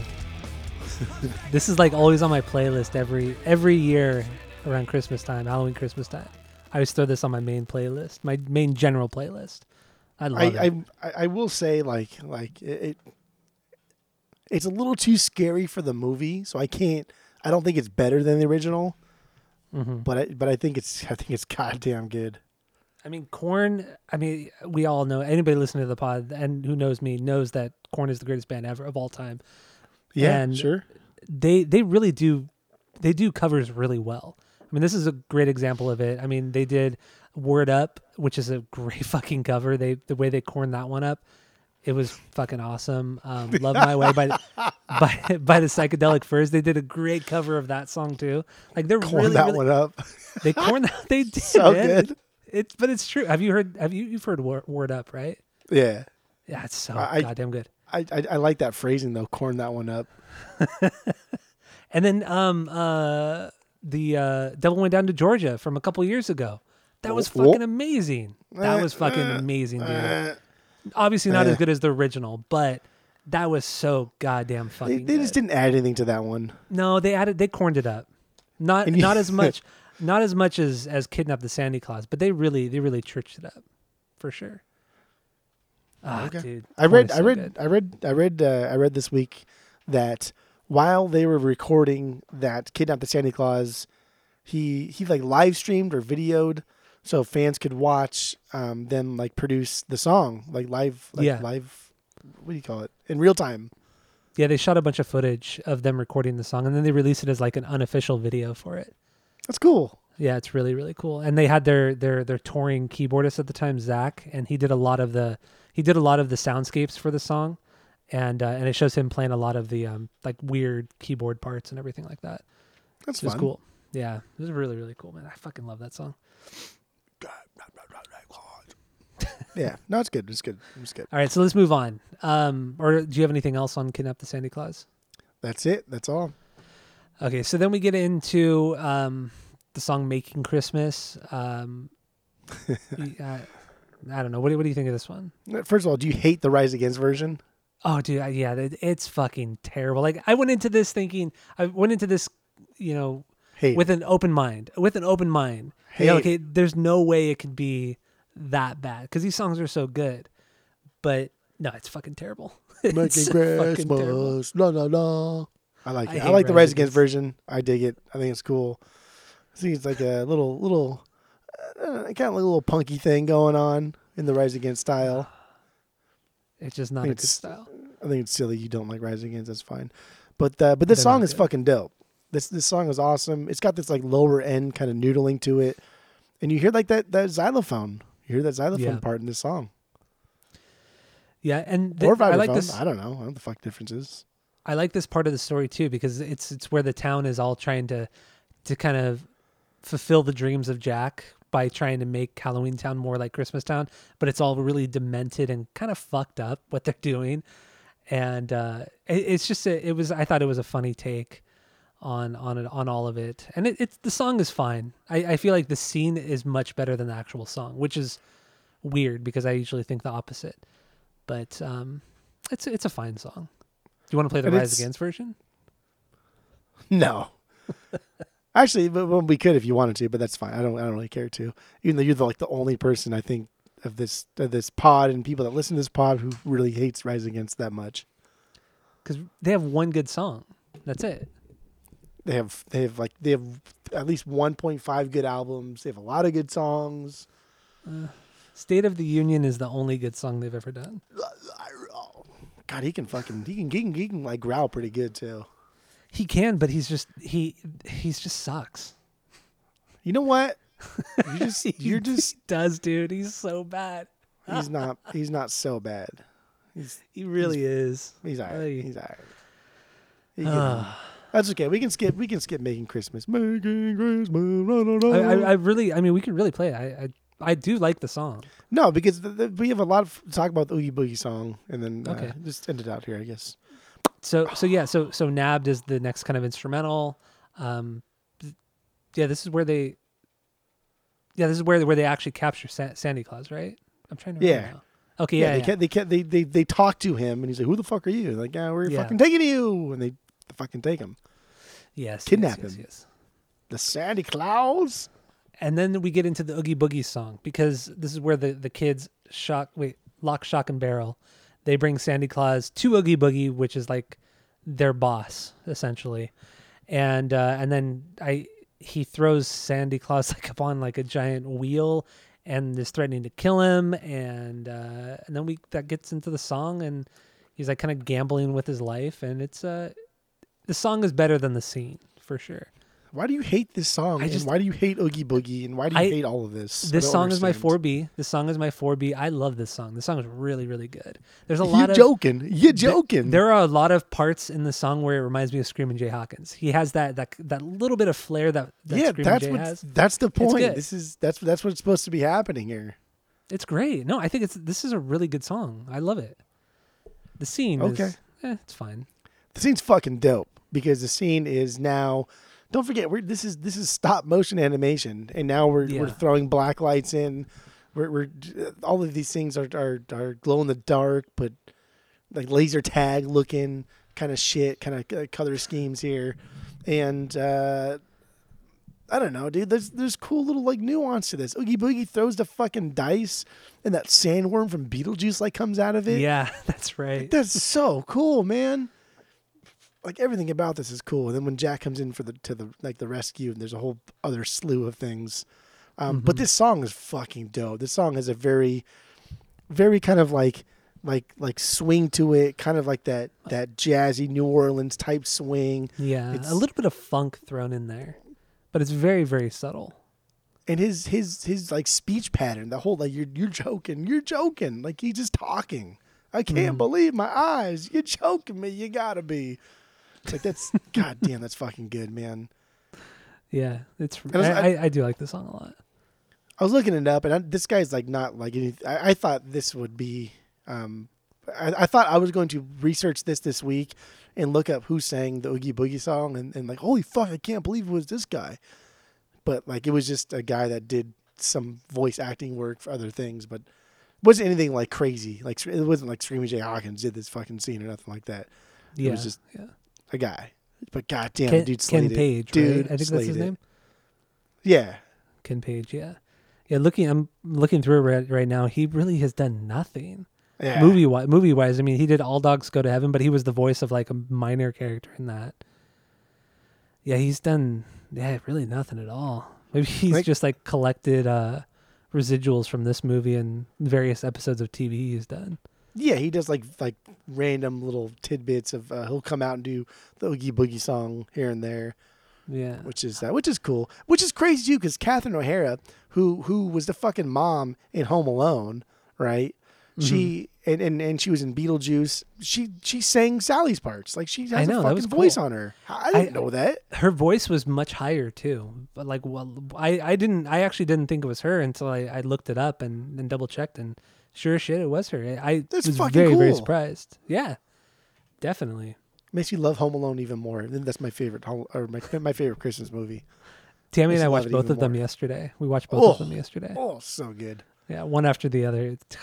I mean, the second one is really good, but it's a carbon copy of the first one. Like every beat is exactly the same as the first one. It's identical. It really is, but it's still so much fun. I'll honestly, I could go for fucking days about Home Alone. The first one, I think it's beyond perfect. The second one, though, I love the pigeon lady. I love the idea of her. I love how Kevin comes to terms with her. I love what she does for him. I love what he does for her. But it's the same thing he does in the first one with the neighbor. Not quite. With Old Man Markley. It's the same thing. It's not the same quite. beat. It's the same beat. Come on, not dude. Quite. It's very, very similar. They both help each other. But no, yeah, they do. But the pigeon lady is far beyond gone. She's cast off from all of society. In the first one, old man is just cast off. He's cast off from his family, which is the same. I mean, that's not the same thing as being cast off from society. Like society has left her behind. She's the pigeon lady. She lives on her fucking rooftop. Her only friends are pigeons. Nobody likes her. The only reason why she left because she was so heartbroken. And in the first movie, Old Man Markley he's essentially heartbroken because of his son. Yeah, it's the same fucking thing, dude. It's the same. No, it's thing. Not. You're being silly boy right now. No, you're telling me the same. Your family exactly the your same. family casting you out is the same thing as society casting you out.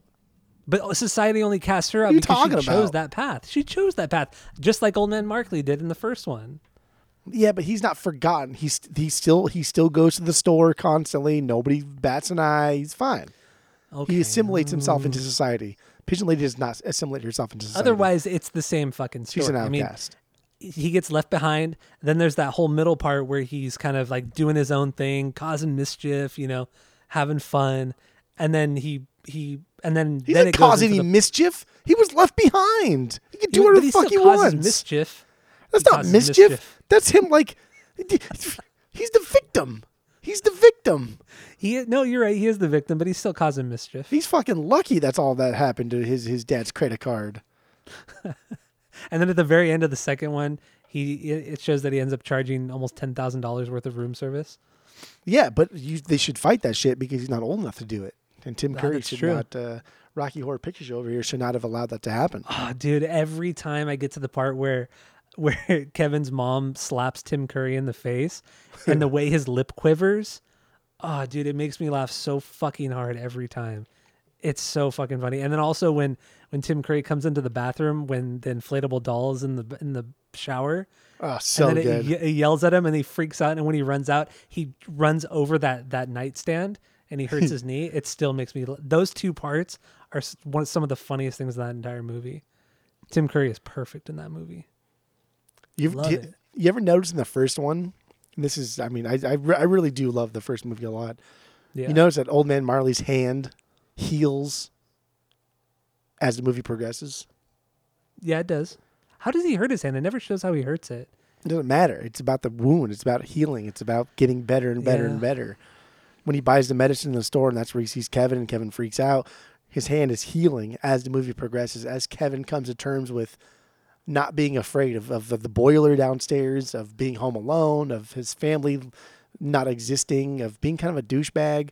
And then Old Man Marley, his hand heals as the story progresses. Yeah, and then he sees him in the church. His hand's not, I don't think his hand's damaged there.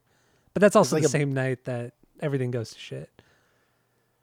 It's crazy. It's funny. It all happens in like 2 days. Yeah. The whole movie is like 2 days. Damn, what a fucking movie, though. What a movie.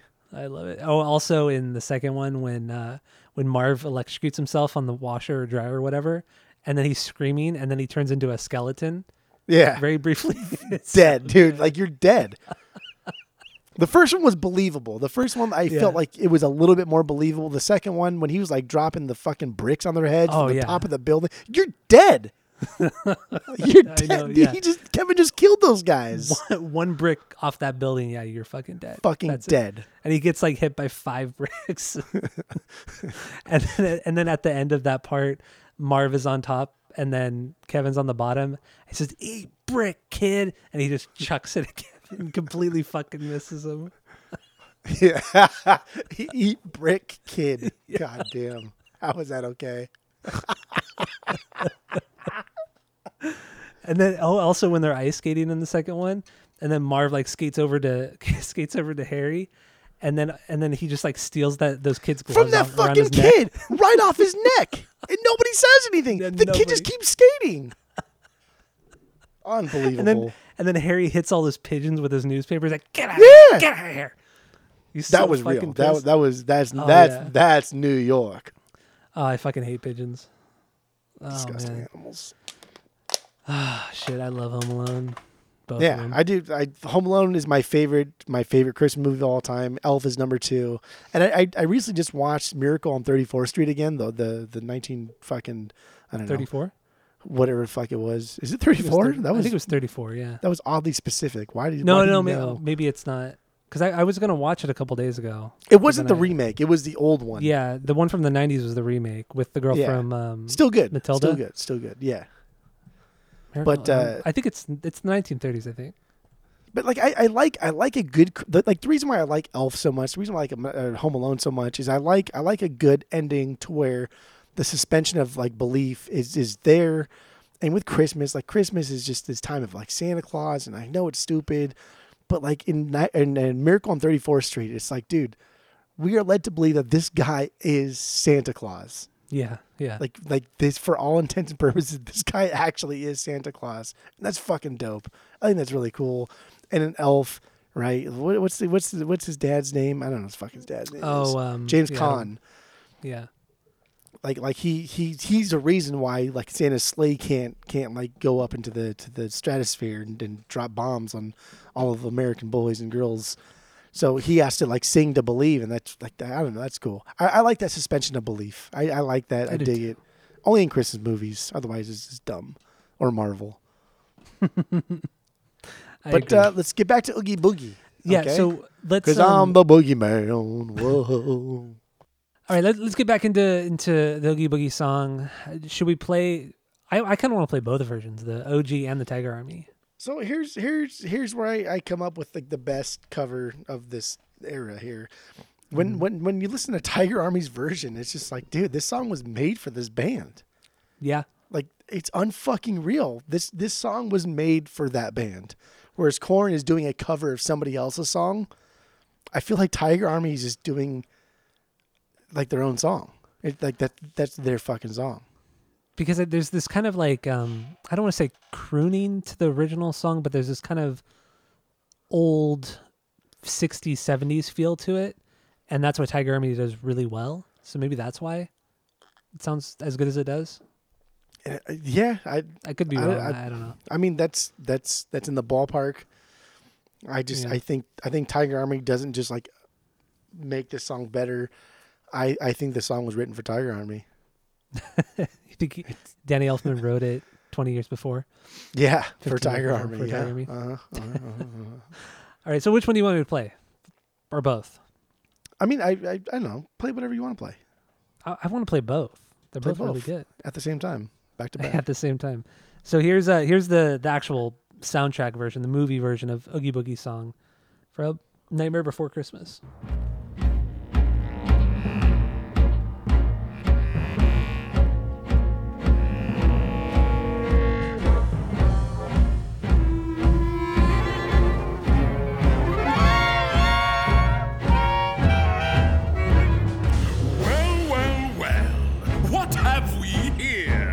Santa Claus, huh? Ooh, I'm really scared. So you're the one everybody's talking about.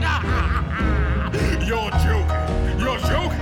I can't believe my eyes. You're joking me. You gotta be. This can't be the right guy. He's ancient. He's ugly. I don't know which is worse. I might just split a seam now if I don't die laughing first. Mr. Oogie Boogie says there's trouble close at hand. You better pay attention now, 'cause I'm the boogeyman. And if you aren't shaking, there's something very wrong, 'cause this may be the last time you hear the boogie song. Whoa. Whoa. Whoa. I'm the Oogie Boogie Man. Well, if I'm feeling antsy and I've nothing much to do, I might just cook a special batch of snake and spider stew. And don't you know the one thing that would make it work so nice? A roly-poly Santa Claus to add a little spice. Whoa. Whoa. Yeah, I'm the Oogie Boogie Man. Release me now, or you must face the dire consequences. All right, there's the version from the actual movie. Now here's the Tiger Army version of Oogie Boogie song.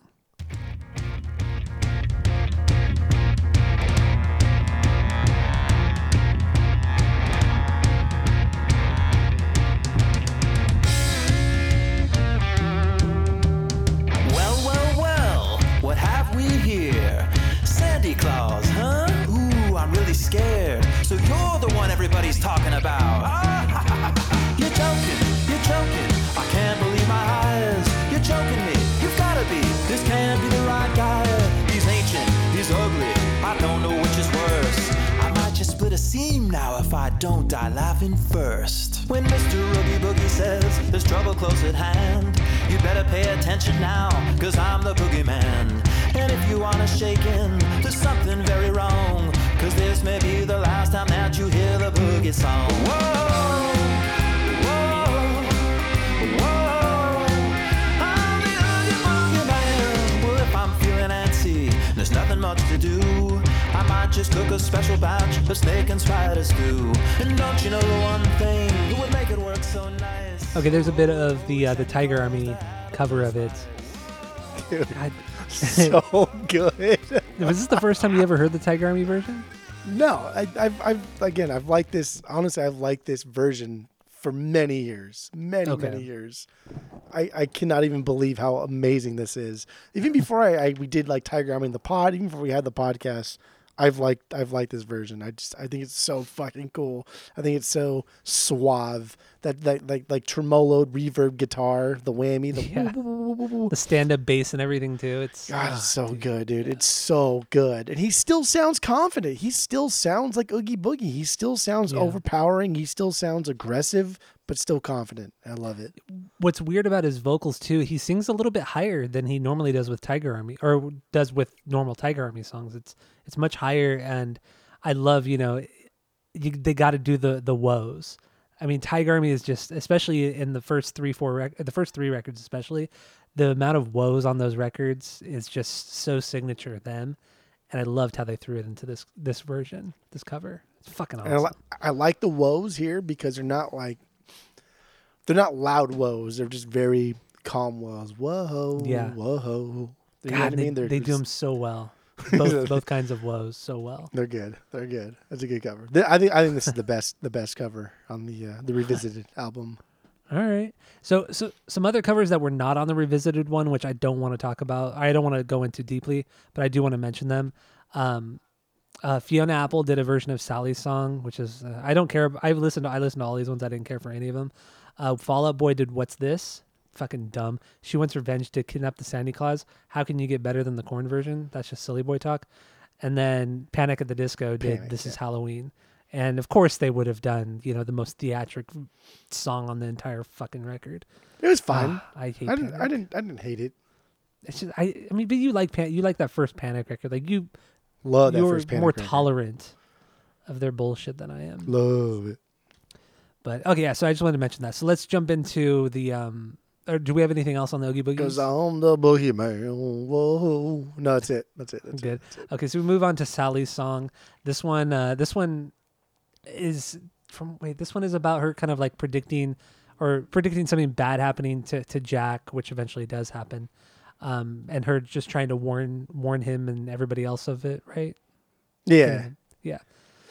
So that's where we are story-wise. The song, it's not a banger for me, but it's still really good. It has this like kind of, for lack of a better kind of word or description, like a Parisian sound, like you hear like on old Disney movies, like Aristocats. Like a lot of the songs in Aristocats have that kind of French sound, but I think I only call it that because I associate it with Paris with that movie because it takes place in Paris. But I get that kind of that sound, that melancholy, romantic kind of sound to the song. Okay, I could see that. I mean, I don't know. This song's a low B for me. Yeah, it's not a B. I mean, I don't care to play it unless you really want to. No. Okay, so let's move on to Christmas Eve montage. What part of the movie is this in? I don't remember. So this is when we see like the full moon of Christmas Eve, like when he's doing like the flyover. Another random tidbit it's a complete throwaway trivia line, but the only times post World War I and release date of the movie that Christmas Eve had a full moon were 1950, 1958, 1969, 1977, and 1988. That's it. Huh. 5 years. Weird. That's really weird. Yeah. So This movie had to have fallen in the time period of one of those. It's probably 1988. Maybe. But it seems like it seems like it would have taken place in World War II. The way it was shot down, like it seemed like a very so 1950 would have been the only other date. Yeah, that would have been closest to World War II. I don't know. That's a really interesting tidbit. I don't. Somebody went back and like looked at all like the maps or whatever the fuck you call them. I don't know. That's funny. That's weird. I mean, I highly doubt Tom Selleck's brother or Tim Burton were conscious of this. I think they just wanted a cool thing, so they just put a full moon there. For sure. This is just digging into things that aren't there. Yeah, definitely. Which is what we do. Yes, exactly. So then we get to Poor Jack. So at the this last point, true song. Yeah, the last true song. So at this point, This is where Jack is flying over. He's flying over for essentially the world, and he's trying to drop off Christmas presents, but it's like fucking up. He's dropping like evil things down the chimneys, and it's like hurting kids and killing them probably. And then eventually it gets on the news that, you know, there's a terrorist essentially. So then they dispatch jets out and they shoot a missile and they literally shoot him out of the sky. Like, this is like super fucking dark. Yeah. It's so surprising when you see it. Like, it just really comes out of nowhere. Like anti-aircraft fucking shots are being hit at him, and he doesn't know it at first. He's like, "Oh, watch out! You almost hit us." And he's like, "Wait, I think they're trying to hit us." Yep. Then he gets shot down, and then it goes back to Halloween Town. The villagers are mourning, the townspeople are mourning, and everything. They're wondering what happened to Jack. They're sad, this and that, and that's where you get poor Jack. Let's go. Yeah, because there's poor Jack, and then there's the to the rescue thing where he saves Santa Claus. The poor Jack. Yeah. This is supposed to be the part of the movie where he repents, where he really kind of like, wow, I really, really fucked up. How can I fix this? But he doesn't. He fucking doesn't. He gets cocky, and he doesn't even seem to feel bad because he still says, "What the heck? I did my best." Like, fuck you, dude. You're an asshole. You're a piece of shit. You like kidnapped this dude, took over his job, did a horrible job at it, ruined the fucking lives of all of these people here. And like, all you have to say is, "Well, I did my best." Are you kidding me? Like, are you joking my ass right now? This is why Jack is the villain. This is why Jack is the fucking villain, because he does not learn his goddamn lesson. Yeah, he's not good. None of the characters are good outside He's an of asshole. Santa Claus, I feel. Sally's good. She's fine, but she's just dumb. She's worthless. Yeah, she's worthless and dumb. Like, that doesn't necessarily make her good. She's dumb. Zero's good. Zero, yeah, I like Zero. We didn't even talk about Zero. I thought, dude, that's such a cool name for a dog, right? Did you know? God, I didn't know until this week. Did you know Zero's nose is a fucking little pumpkin, a little jack-o'-lantern? What? Really? Yeah. Is it? I've never even thought about it. I read that trivia, then I was like, no fucking way. And then like at one point, I paused it and I was like, holy shit. It's a little tiny jack-o'-lantern. That's so rad. Yeah, I never noticed that. Fucking dope. Yeah, Zero's a dope-ass fucking dog. Yeah. Love the name. I would like to name my dog Zero. Like, if I ever got whenever I get another dog, I would like to name it Zero, but then I wouldn't want it to be associated with this movie because that's just so lame. But you could be the little kid from Holes, Shia LaBeouf's best friend, Zero. Is it really that's the kid's name? Zero? Yeah, I think because like he has no name or somebody didn't care what his name was because he's just like a little like black kid that nobody gave a shit about, so they called him Zero or something. I don't remember. Okay. Also, Zero is the alter ego of Billy Corgan. That's oh god. Is that why he's always posting shit about like Zero skateboards? Yeah, because that's his brand. It was the brand he created post. He created Zero skateboards? Yeah, that whole brand. No, I don't know if he created Zero skateboard. Well, no, he created that Zero logo and everything. That's his. Yeah, that's him. Huh. There's no fucking way he created Zero. That's like Jamie Thomas's brand from the 90s. Yeah, and that's when he created Zero, the character Zero.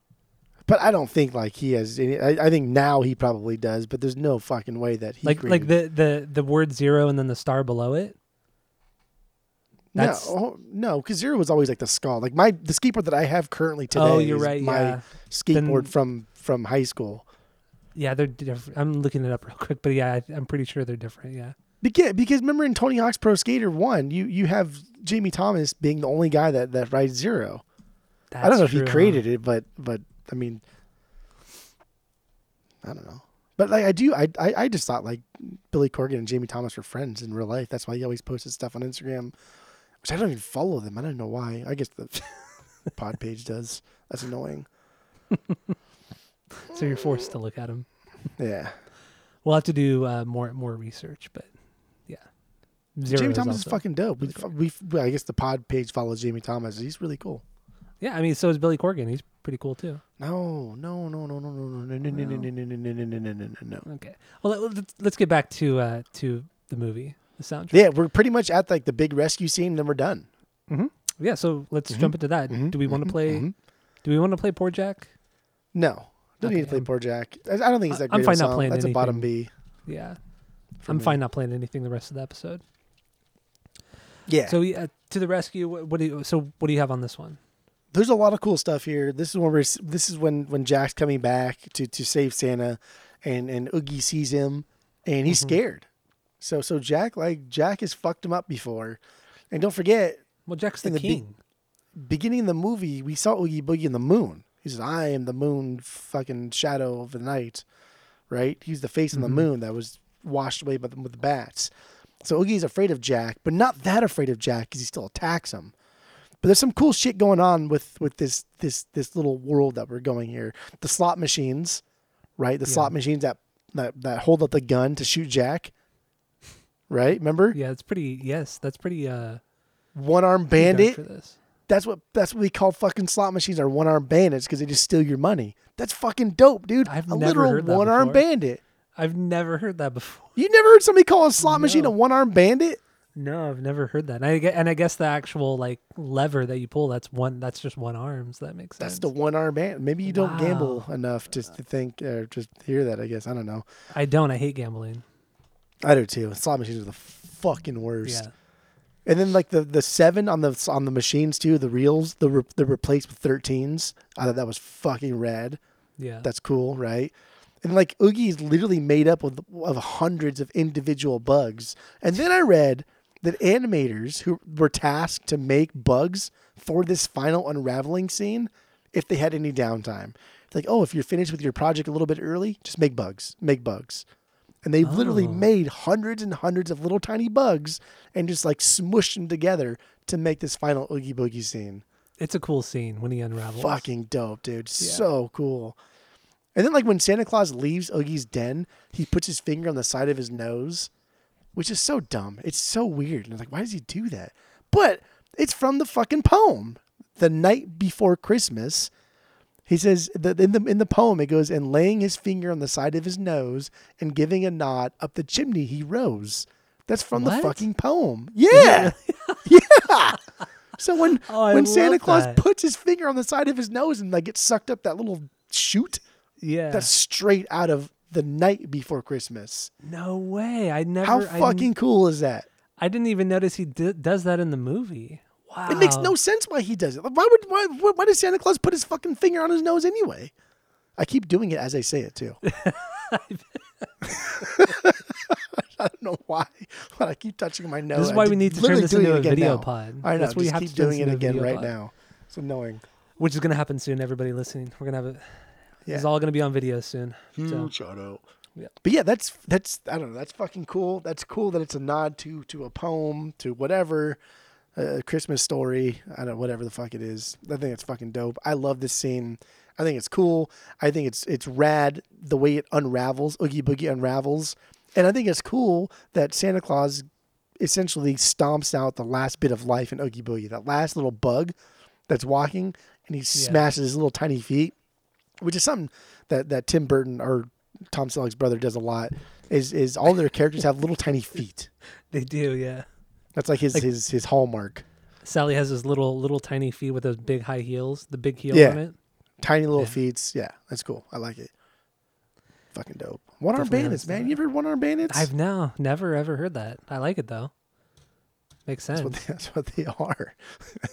So then Santa Claus goes and saves the day, and and then that pretty much rounds out the movie, and he goes back to Christmas Town, and then Jack kind of realizes that he shouldn't have done. This is where he kind of realized that he shouldn't have done what he did.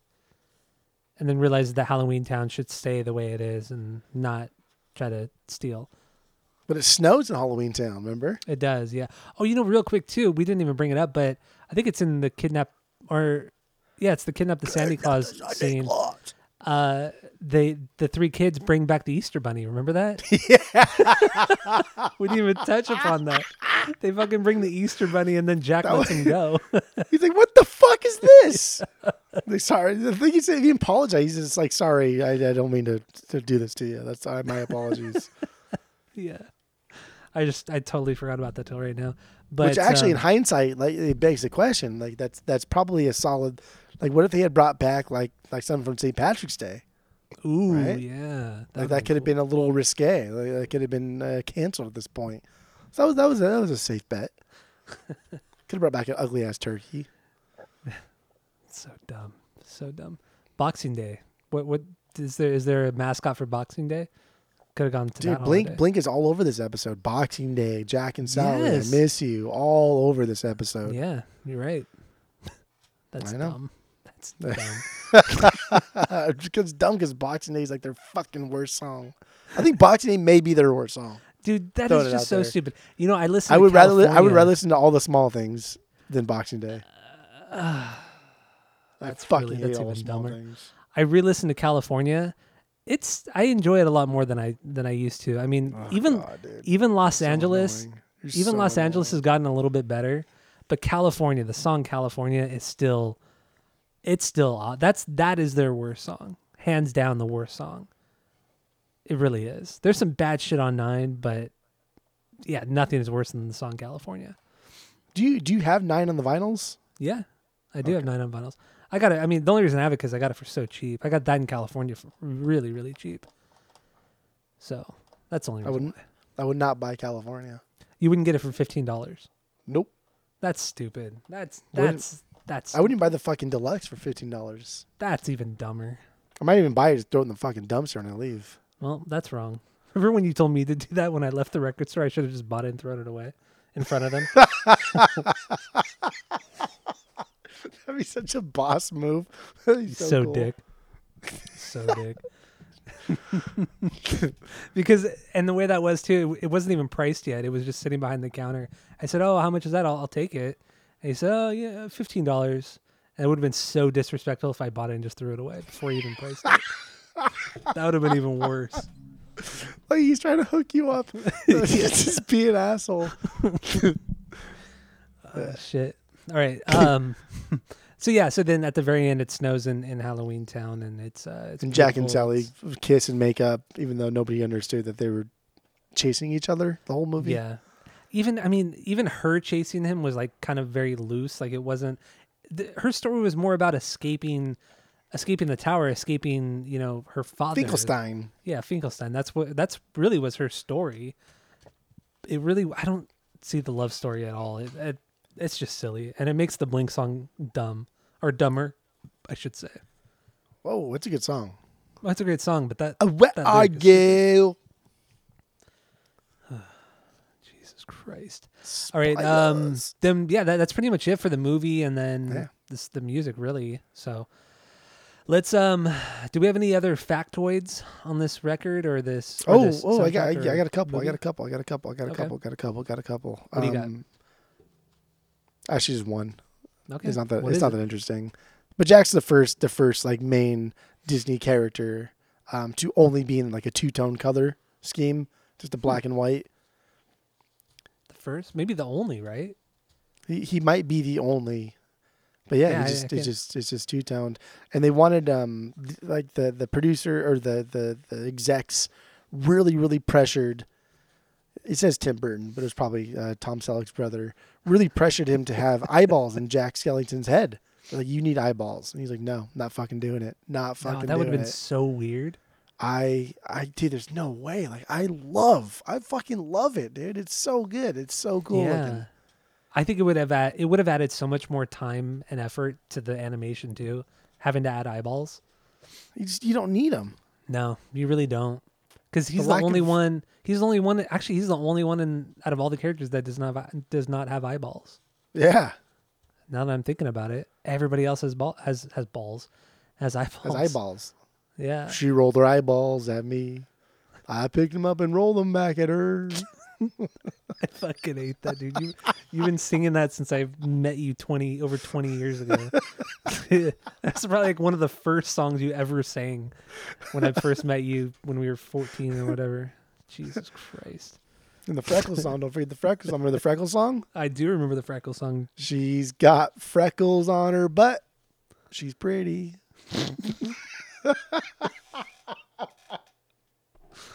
Oh man. Oh shit. Just about done with this one, aren't we? Yeah, seriously. So let's give our final thoughts on the soundtrack and movie, and then we'll rate it based off of our world famous 3-point rating system, where 3 is a perfect album, perfect soundtrack. 2's is a good one that you're going to continue to listen to. 1 is a bad one, but give it a shot. And 0 is the worst thing you've ever seen or heard in this case. So what do you got? Go. I have this on the vinyls. I have this on the vinyls. It looks nice. It plays nice. I love it. I want to put myself in the shoes of like somebody who has never seen the movie, who has never heard these songs, who knows nothing about it. Sit them down, play the record for them, see how they feel about it. You know what I mean? Yeah. See where they end up after it's all over. That would be interesting. I don't think that could possibly happen at this point. But I think this is set up to be a really, really great musical. This is not just like a good Disney movie, which I love musicals and Disney and plays and all of this stuff. I do. I think this is a little bit better than like your normal Beauty and the Beast, your normal 90s era Disney movies. Not better than Mulan. Mulan's my favorite. Oh, that's Mulan's good, but it's not that good. Oh, it's that Mulan is that good, my friend. Mulan, don't get me started. Joke my ass right now. Don't even get me started. I really like Mulan, but Mulan is the goat. Mulan is the goat. Stupid. I think this is better. This is a, like when we talked about with the Dane episode. I like when musicians go off and do things that they want to do but are kind of out of their element, but you know it's based around like a musician's ear, a musician's thought. This is like a musical that was done by a guy who was fronting a band that was kind of like revolutionary of the time, and even like still today people talk about him. That is just like, what the fuck? That would, like, no one's done that kind of shit ever since then, and that's cool. So this is a soundtrack that was based from the mind of a musician who was already paving new ways, paving new roads. Mm-hmm. And the fact that it was taken over by a Hot Topic crowd, that's just a unfortunate side effect. Whatever. I don't think that destroys its legacy in any way. I also don't listen to the radio. I don't really hang out with people that are that much younger than me outside of like the bar. So I don't know. I don't see people wearing these shirts and shit like that often. I mean, it was huge back when we were growing up and in high school especially. But yeah, nowadays I don't see it nearly as much. Honestly, it was the Hot Topic era. It was the Hot Topic era. Sure. I think Hot Topic is still a thing, but I don't think it's nearly a thing as what it used to be in any way. No, I mean, even going into Hot Topic, you and I went into Hot Topic, I think last time I was out in Arizona, so several months ago, and it was so fucking different than when we were going to Hot Topic in high school. It was it's very, very different. And we shit on Hot Topic a lot, but in high school, Hot Topic was selling a fuck ton of vinyl. Well, but we weren't buying vinyl in high school. Well, we could have. But we were buying CDs. We were buying a lot of CDs, and we were buying, at least I was buying a lot of band shirts and shit like that. But Hot Topic sold a lot of rare vinyl now we could have bought, which is crazy. Whatever. Yeah, they don't sell any vinyl now, right? I don't think so. I think they're like holding on by a thread. I think the mall concept in general is holding on by a thread. Like, why go to a mall when you can just go to Amazon?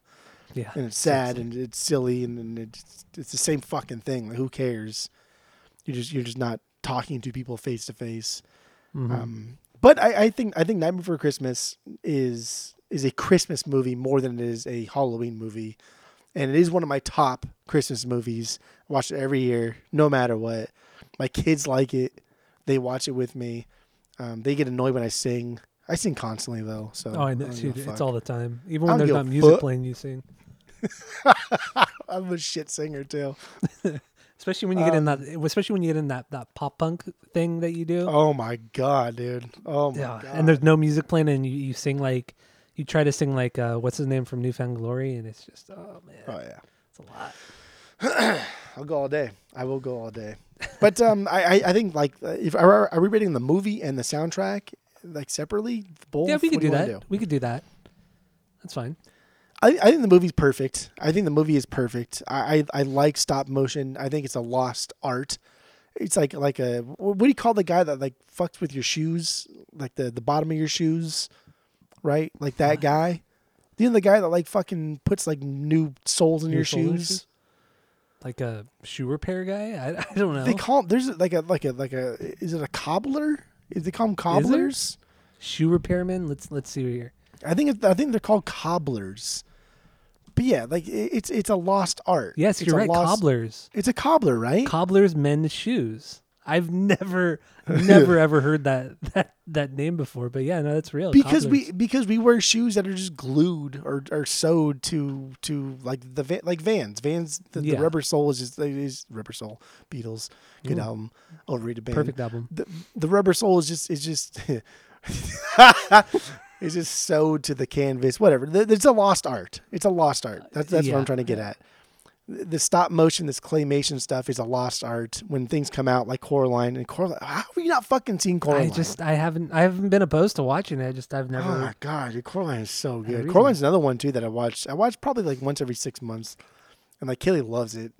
It's a fucking fantastic movie. Nick loves it. It's a fantastic movie. Soundtrack is phenomenal. They Might Be Giants. The singer for the Might Be Giants, like the best song in the entire movie, he wrote and sang the song. Oh my god, it's so good. It's like butter. But I think watching Nightmare Before Christmas, you put yourself. Oh, and then another tidbit. Going back a little factoid. There's only like 3 shots in the entire movie that were not done at a slower speed. That were done at like normal pacing, and it was some stupid shit. And the last one that was done was when the bugs are falling into the pit of lava. That was one that was done at like normal pacing. So it was a total of like 4 seconds of film. Otherwise, the entire movie is shot in that stop motion. Stop motion thing, and that's unreal, right? That's fucking so Yeah. cool. It's so. I like, tedious. and not to like diminish anybody sitting behind a desk or computer, copying and pasting things to make a really cool movie, because I don't know, who cares, right? A movie's a movie. If it's great, it's great. Don't care. But Yeah. I think there's something to be said about this kind of like quote unquote old school style of cutting tape, as it were. Oh, totally.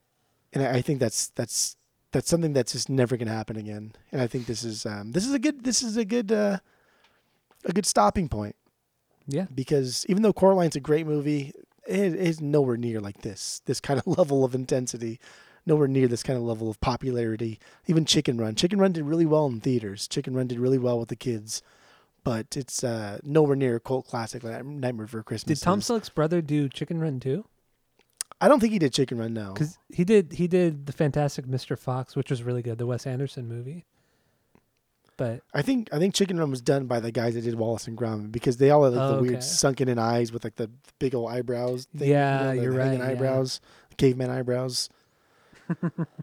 So I think as a movie, I think it's perfect. I absolutely think it's perfect. I think everything about this is just, god damn, it's just a period piece that is just like, man, I wish we could get back to that.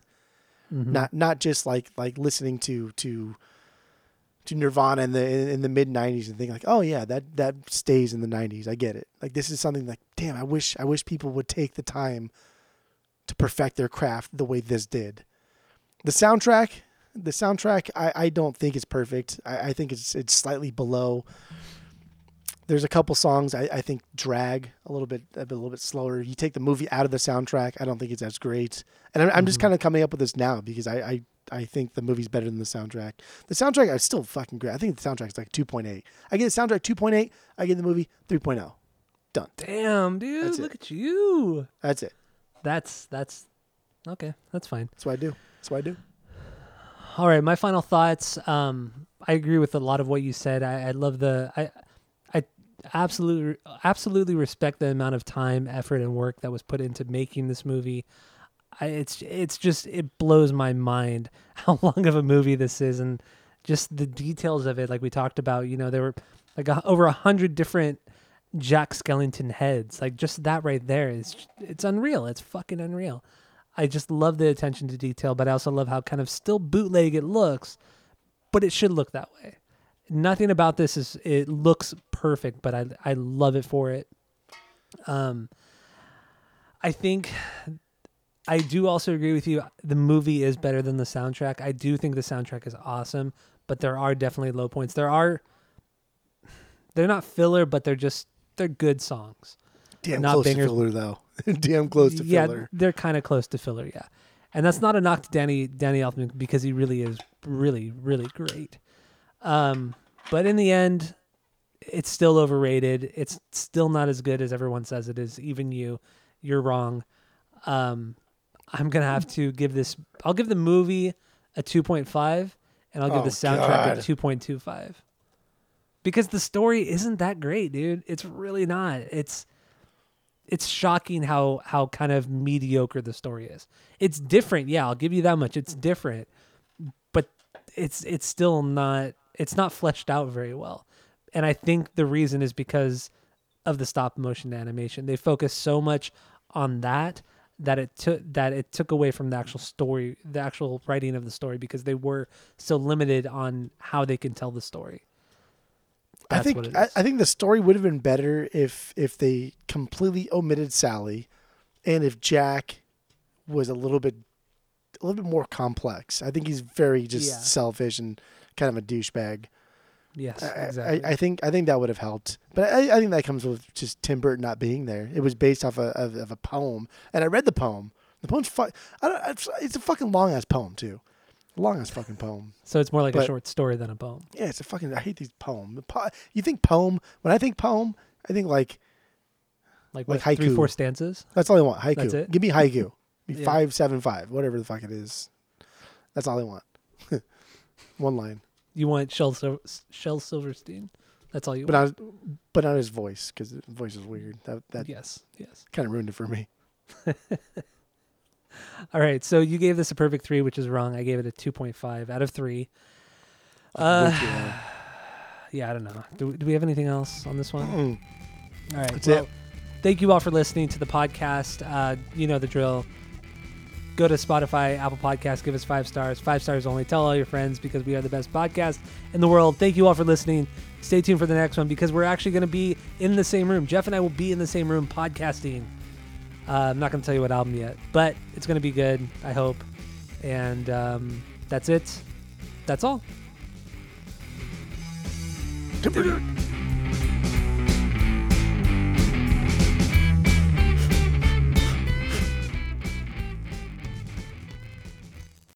He says that in the poem it goes, and laying his finger on the side of his nose and giving a nod up the chimney he rose. That's from the fucking poem. Yeah. Yeah. So when Santa Claus puts his finger on the side of his nose and like gets sucked up that little chute, that's straight out of The Night Before Christmas. No way. How fucking cool is that? I didn't even notice he does that in the movie. Wow. It makes no sense why he does it. Why does Santa Claus put his fucking finger on his nose anyway? I keep doing it as I say it too. I don't know why, but I keep. Yeah. She rolled her eyeballs at me. I picked them up and rolled them back at her. I fucking hate that, dude.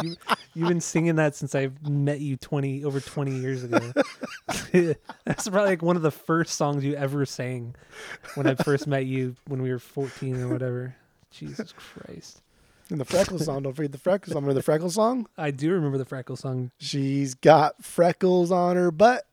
She's pretty.